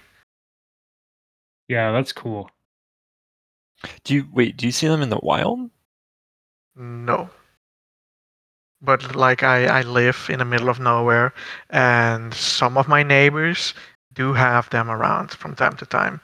Like they borrow them from friends, and they just do the landscaping. Like they eat the grass, and that's nice. It. So we do have like a really big group of like 10 of them there, and even like the small young ones that are freshly born, we can just see them and pet them. It's amazing. That's cool. We do similar things here, but with goats. My friends did it. They had a pretty significant woods behind their house, and they rented goats for like 2 weeks, I think, just so they'd eat down some of the bushes and lower foliage, so the kids could actually play in the woods a little bit easier. But we were out when I was out trail running with my cousin a couple weeks ago. The reserve or the park that we went to also had goats out. So we're like a few miles into the woods, and then we just come across like this electric fence. And it was really weird because there are 2 cars parked out there too. And we're like, how did they get these cars out here? And one of them was like a front wheel drive, like Civic hatchback. And I'm like, this is not like an off-road vehicle. Like how did you get your Civic back here? But it was cool because like we're running and all of a sudden there's this fence, and then all of a sudden there's like 30 goats and baby goats like eating the buckthorn and the invasive like plants in the park. And I was like, oh, that's a cool thing to see, you know? It's like a cool use. But if they were alpacas, they definitely would have been a way better thing than just goats. Yeah. Admiral Nips, how about you? I'm a big cats guy, so tigers, pumas, that kind of stuff. Give me a mountain lion that isn't tracking me. It can track my friend, but it doesn't need to track me. I like how you left out cougars right there. Let them chase Fluffy along the path and the trails. They can leave me alone. I'm okay with that. Yeah, the big cats are why I carry bear spray when I'm in the woods. 100%. They scare the shit out of me. So I'm gonna answer this. I'm gonna cheat and do 2-part answer. I like dogs or canines more, like a lot. Like hands down, I'm a dog person all the way. So I'm definitely partial to like wolves and coyotes and stuff like that. Like I don't want them around my house. More so wolves and coyotes, but I still will see a coyote or a baby coyote and be like, "Oh, puppy." So, and then 15 of them emerge from the brush, and yeah, you're like, "Oh no, puppies!" Yeah, and then they're gonna kill me. So I do like that. But we had a bunch of friends came up to Minnesota to hang out with me from Discord last weekend, and we were checking out the loons on the lake. And loons are rad in Minnesota because they're giant waterfowls, and they have that black and white coat when they're up north and the red eyes, and they're like amazing swimming underwater. And like when they take off, they run across the water. They don't just flap their wings and go, but they like start flapping and they run for like 100 yards across the surface of the water. And at night they like get their calling going, and you can be sitting at a campfire and hear them calling across like 7 or 8 lakes. So I definitely think that I was reminded this past weekend of how cool of an animal they are. I like that. Good question, Moose. Let's see. All right, last Destiny question, I think. Ooh.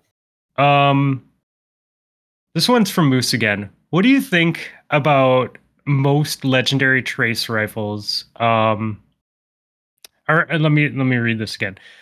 What do you think about making most legendary trace rifles and some exotic trace rifles primary ammo instead of special ammo? I'd hate it. Yeah, 100%. I think 100%. that's an awful idea. Yeah. Sorry, Moose. Sorry, Moose. No. But I already hate like Fighting Lion as a primary special weapon. Good call. Yeah. Like how oppressive that can be with infinite ammo, because let's not forget it's infinite, right? Yeah. So that would be my main concern here. It's just gonna be really oppressive because trace rifles aren't bad. They're actually really good. Yeah, in the right angles. They just need some help at times. But like they're not bad. And I don't think you want infinite ammo on that thing. You don't want to live in that world where everybody has infinite lasers anytime they want? Hey man, laser tag that weekend already reminds me happened. of like the laser weekend in Trials. Yes. That was so bad. It was fun, but like after like 2 games, you kind of had it. Like, yeah, it's cool. It's like fun for 2 games, but like, please get me out of this. Well, it was like hardcore Call of Duty, right? At that point, it was like whoever saw the other person first won the gunfight. There was no reaction time frame. It was if you see me and you click, you get the kill. Yep. So, do we think that the trace rifles were neutered too much with their current ammo economy? Then, if we aren't giving them primary ammo, would you be in favor of giving them a better special ammo economy?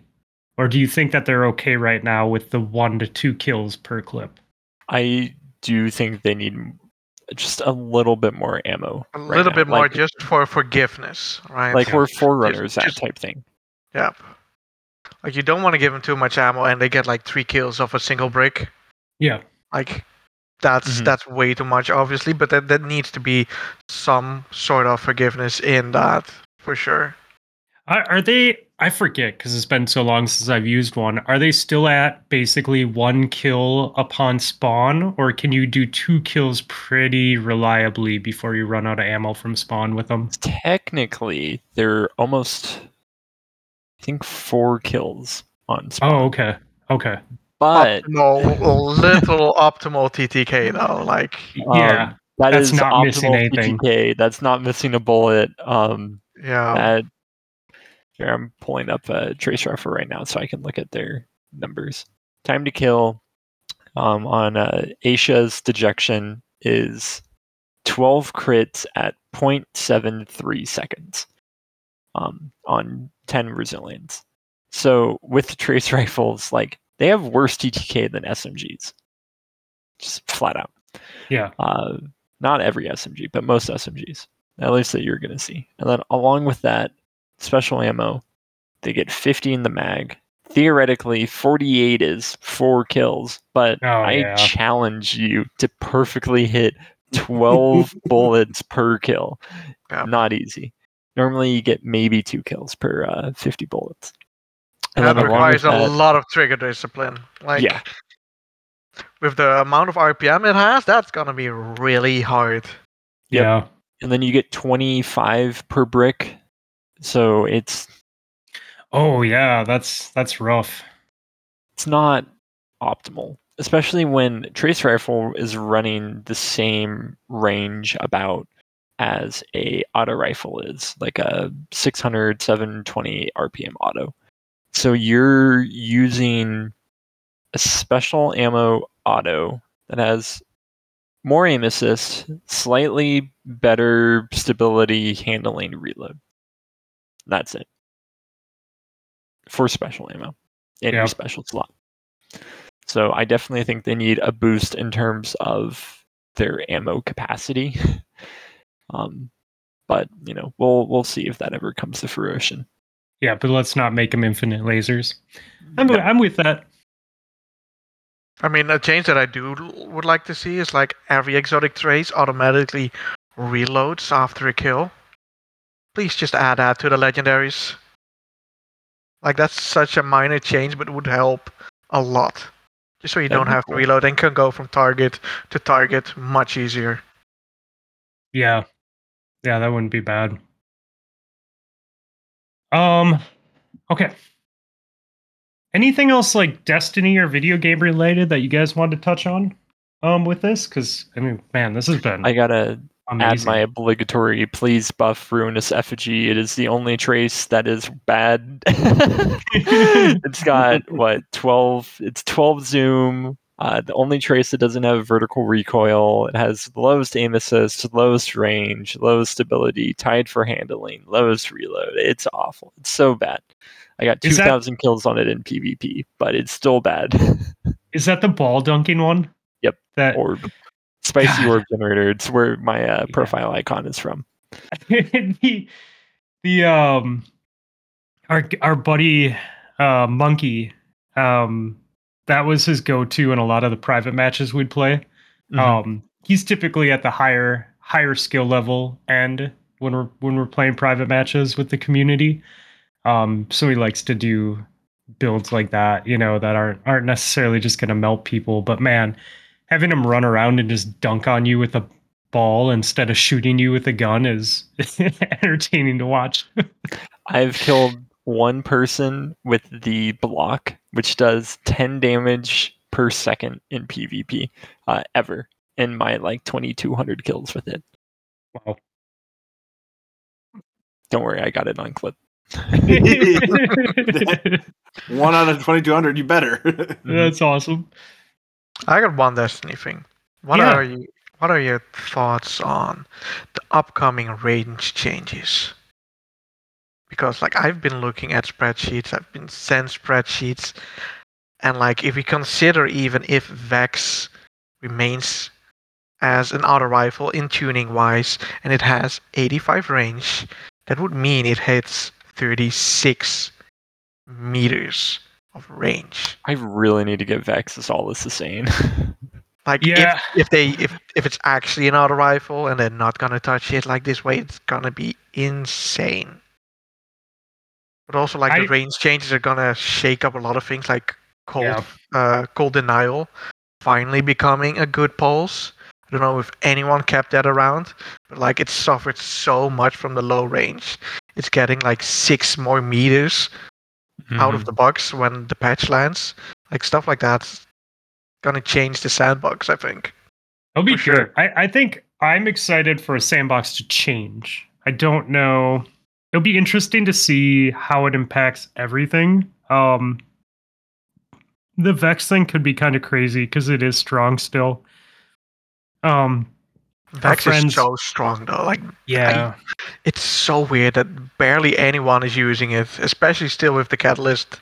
The TTKs is so quick. It's so forgiving.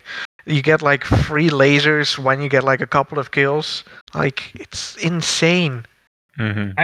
We were recording on Thursday when our friends at GDC were running Vex checkpoints, and they got so many people Vex on Thursday night. Like, just I think they had the run down to like 2 or 3 minutes per run, like just farming the shit out of Vex for people. And I was like, oh, I gotta go record. I should make time to do this. But PC building plans got in the way of anything Destiny for me, so I did not. I'm well allocate versed time. in the pain of farming that. Like a friend of mine, Curry, shout out to you. 250 runs. Whew, Ooh. that's a lot. I made a mistake of telling her, like, I'm gonna stick with you until we both get it to drop. Mine, Man. 25. 5. Not bad. I mean, more than you run a run, but not terrible. So I had to stay there for at least like 225 more runs. Dude, that's crazy. Ooh, that's like the worst RNG I've ever seen. Like, if you're checkpoint farming, like you don't get like the what is the drop rate increase? Oh, sure. From, like doing the weekly raids every single time. So you're basically at like 0.1% chance of it dropping. So it was brutal. I was like farming Mindbenders or grass back in the day on those strikes when there wasn't like a GM where you could get a guaranteed drop. Like, man, we did that Mindbenders chest, like running that thing forever, or like doing Omnigul. Like, you did it forever. I got mine perfect roll first time through. Yeah, you got yours. I'd like log on and like Ghost and Nessie would be farming it, and I'd jump in with them for an entire evening and like just walk away with nothing. Yep. I mean, all right. On the flip side, I got it the very first run after I had run the stupid Mars strike for the rocket launcher you needed to get the Wayfinder title. Yeah. I ran that 57 times and didn't get it. And then the very first run of the Nightfall, the next Nightfall, I got the God Roll Mindbenders that I have never put down, and now that the power doesn't matter and a lot of things, it's my go-to PvP gun again still. Mm-hmm. But yeah, that was a gigantic pain in the ass. Yeah, I put in 56 runs and 60 runs respectively for DFA and Silicon Aroma for 5 out of 5s that I wanted and never got either one. But then I carried one of my buddies through it once for DFA and he got my 5 out of 5 first try, and I was like, nice. Yeah. Cool. Same with me, like last week with Hung Jury, like chasing the rapid fire Bugs Breeding Scout, friend of mine, and rapid hit and no distractions in the same column and all the stats that you want on it, like the best max, the best barrel, the best masterwork, and box breeding on top of that. It's like the roll that I've been farming for the whole week. 1 GM. You got it. Yep. So much pain. Yeah, we had a good buddy that was farming DFA, and one of our friends was like, hopped online and we're like, hey, we're farming DFA for him. You want to hop in? He's like, oh yeah, sure, I'll hop in. And he got the God roll like his first try, and our buddy had been going at it all week. Yep. Oh, it's funny when that happens. We have one of our community members has the best RNG when it comes to PvP weapon rolls. Like, it seems like whatever gun he's going for, like, he's just like, I don't know, man. It's crazy. It's crazy what drops for him. But some people just, that's just the way that it works. Yep. We're just used to grinding, like coming from D1, trying to get the God roll Grasp of Malak, being able to grind that like for weeks. Yes. Just to get the perfect one. All I'm saying is, I think secretly Destiny purposefully doesn't give good rolls to people that play a lot. So if you just don't play, you'll get good rolls. There's absolutely something about the way it's coded, because if I step away for a week or two, or if I'm busy and don't play as much, I feel like the next time I come back, I'm rewarded with something very good, whether it's like an insane roll on an exotic or like really great stats on like a weapon. Like, it always seems like that first night back, something amazing drops. So I'm with you, man. I've had that conspiracy theory for a very long time. Yep. Yep. I know they say that perks aren't weighted, but I don't know if I believe that. Oh, trust me, they are not. I've spent so much hours in Garden of Salvation for the perfect fusion, and only to get like the worst perks back to back, and only getting like one fusion with the God roll. Yeah. Yeah. For those of you that don't know, Eden, that first week that they made Garden farmable, Eden spent the whole week, entire week, like literally the entire week in Garden first encounter. Oh, wow. It was like 200 to 300 runs. Yeah. It didn't get a 5 Mind you, there's like 3 or 4 perks that can roll in every single There's 4. slot. There's 4 perks for the column. And That's I only insane. wanted like 2, but like just never drops. It's always the shitty perks that you don't want, that don't make any sense. Yeah. But at least it's a great shard farm. So you got that going for you, which is Yeah. nice. Oh, that's great. Yeah, this guy doesn't need more. He's the fucking he's Jeff Bezos of shards. Hey, if there's an exploit, I'm not gonna shy away from that. I Yeah, will it has over, devour like, all the 100,000. exploits in the game, as many as I can. I think Like, that's if you- really the best way to do it, though. Honestly. He has Like, if- deleted hundreds of characters to exploit. I knew to bring that up. Yeah. I'm currently at 123 characters deleted, just to exploit very specific things in the game. That's so basic, dude. That I am going that far just to get the god rolls, or like the slightest benefit that I can find. Hey man, I did Beyond Light on all 3 characters after 2 years. I'm not touching that again. Not doing it again. Yeah.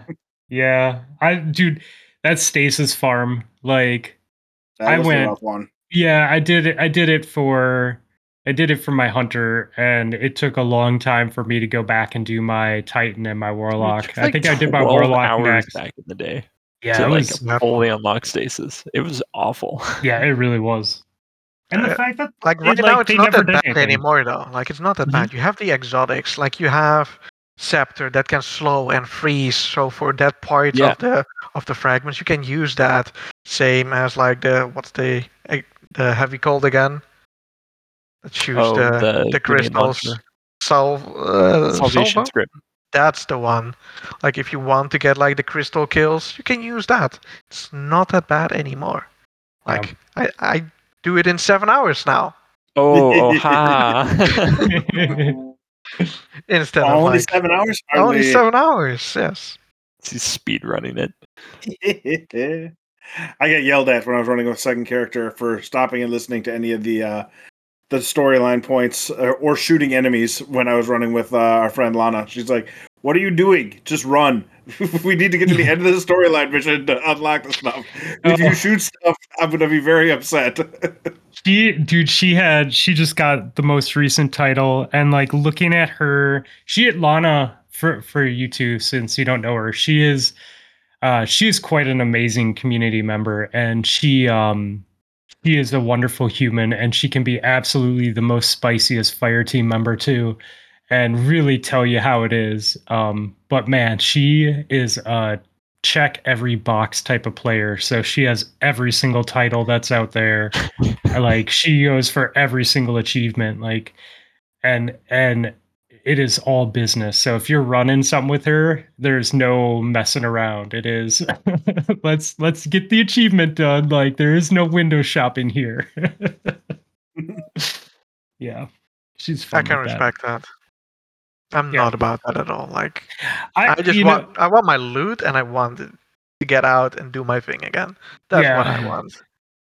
Rob and I are very different in that aspect too. He loves chasing achievements and checking boxes, and I am like, am I having fun? Nope. Okay, back to Crucible. Yep. The only titles I have are the PvP ones that I got accidentally.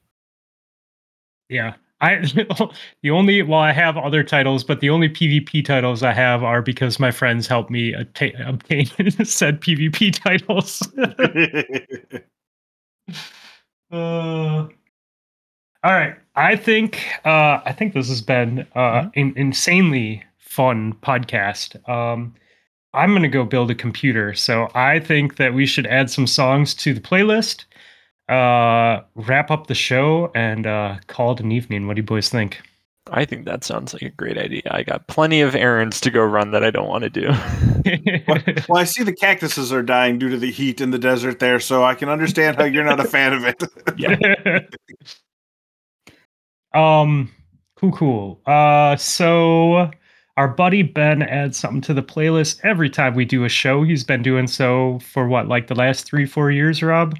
Maybe even longer than that. Yeah, I don't even know. It's been forever, but either way, somehow he's grandfathered himself into being part of every show, and we are all about it because his picks are always good. What does he have for us this week? He's got Lust by Flake, and apparently he was very excited for this one.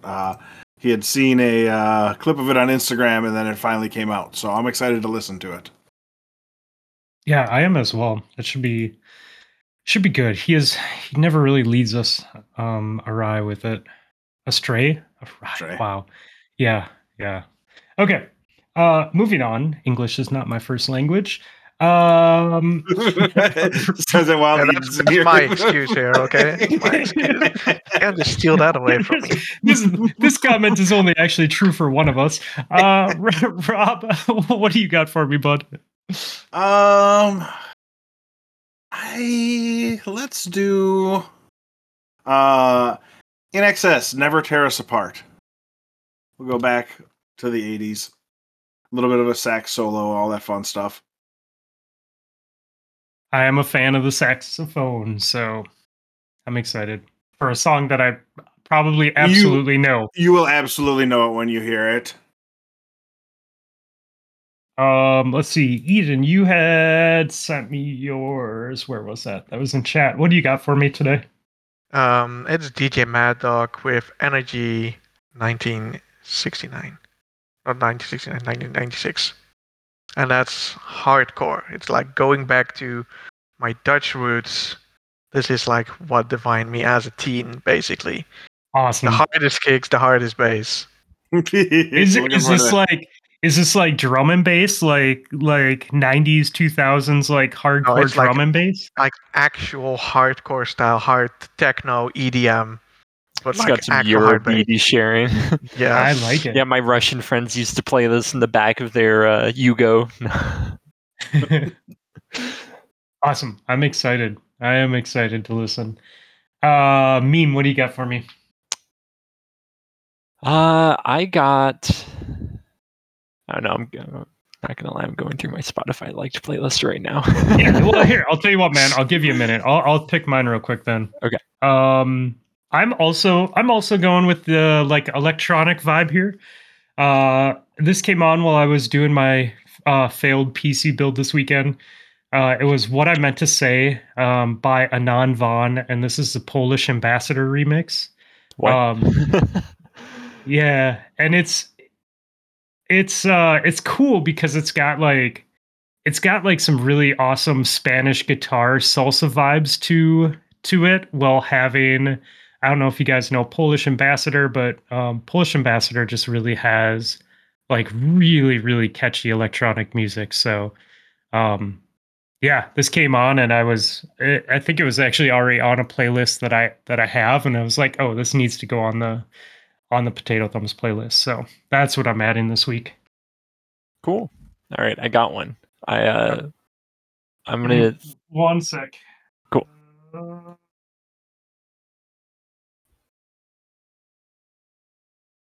Okay, what do you got for me?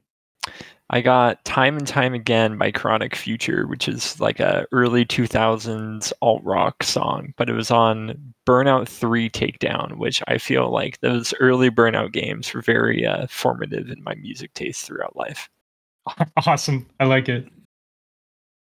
If it was on Burnout 3, then I definitely know this song, because I definitely played the crap out of the Burnout games back in the day. Yep. That puts our day 4 playlist at 14 hours and 23 minutes, 288 songs. We are approaching I don't know, we're closer to the end of the day than beginning of the day. yeah. Less than 10 hours away from starting day 5. Which is insane to me. So much music. It was great though when we were up at the at your cabin, just being able to throw on any of those and be able to listen to music the whole time and not hear anything. No duplicates all weekend. It was, yeah, and it was nice too because I've been listening to the day 4 playlist more recently, and I forgot like how good some of the songs are on day 2 and day 1. So like playing those again, I was like, God, these playlists, like our guests and community have just really like helped us create some awesome tracks. It also helps like I forgot who I was talking to. I think I was talking to Val maybe after we dropped off Josh at the airport. But I was like, yeah, there's a couple like really hardcore death metal screamo songs that got put on the playlist that I might have blocked, or like wrestling songs that Admiral Nips put on, where I'm like, I just don't need to listen to Macho Man Randy Savage try and rap today. But other than that, that is a classic album, and it's hurtful that you would say such bad things about the Dead. It's not classic. You're gonna enjoy my pick then. Listen to it once and then mute it for the rest of the time. Whoa, where'd Eden's song go? Crazy. But it'll still be on there. It'll just be muted on Derek's personal playing. No, yeah. No, I would never block something on the actual playlist unless it was like blatantly like racist or something like that. Otherwise, like no, we accept everyone's picks. The rest listen to it. I'm just not going to listen to it. Yeah, exactly. Like we set up the playlist on the podcast Spotify account, and then I have my own personal Spotify account that I can like choose not to listen to things. But I think my thing is like I really do like all types of music. I worked at a club for 8 years, and so we had local rock night on Fridays for a few years, and so I got my fill of like 8 hours of really, really bad, horrible death metal, like every Friday for a few years.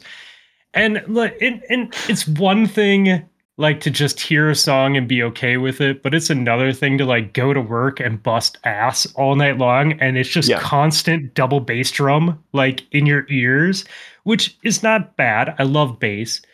But when it's like really bad screaming and poor like sentence structure and just not good art in general, like just like oh. So I think I've just been so burnt on it that I just have less patience for that. But I would still take it over country. So there's that.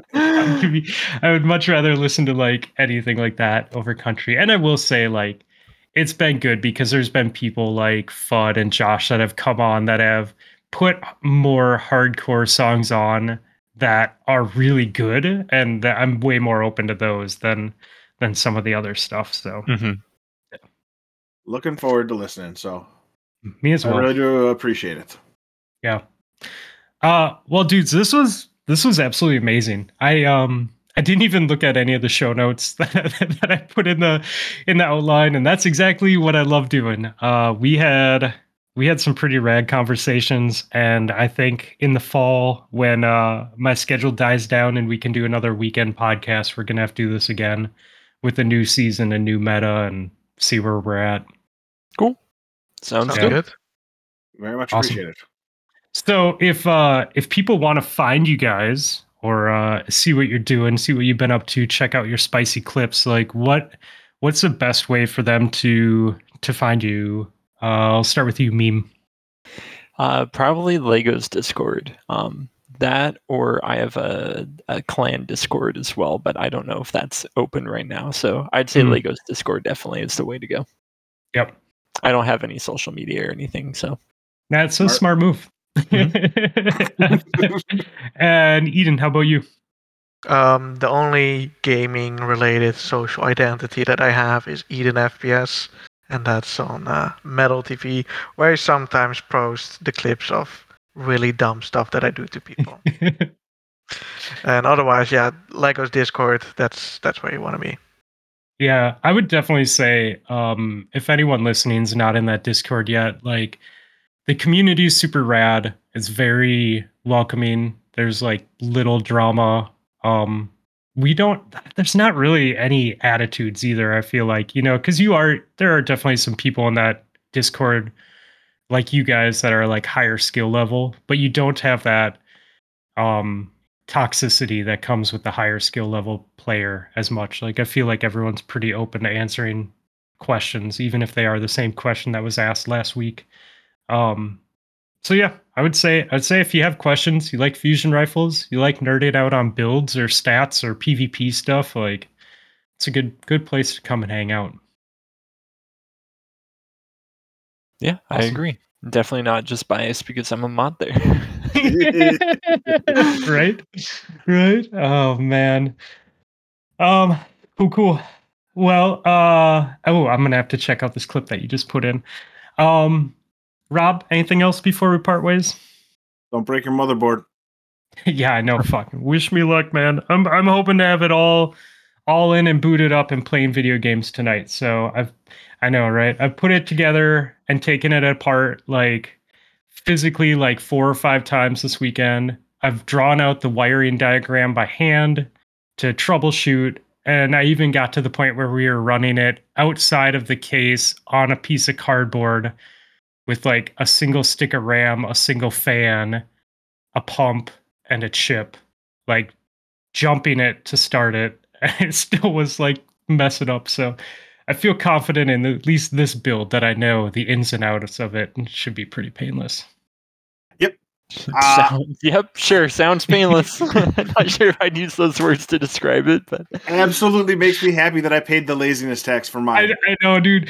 I was at that point Friday night. I learned a lot. On Saturday. I had a much better mindset, but Friday night when I walked away from it at like midnight, I was like, why didn't I just pay the extra money and just have someone ship this to me?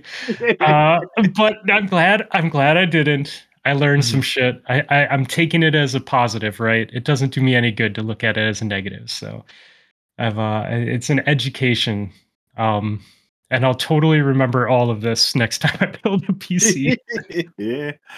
Oh, all right. Well, y'all have a great one. I'm headed up to the North Woods in a couple of days, and you won't see me for a week. Yeah. Cool. Yeah. You have enjoy, fun. man. Have fun. Yeah. Well, everyone, thank you for listening, and we'll be back in about a week and a half because we don't record on Thursday. This is an early show for us, so thanks for the support.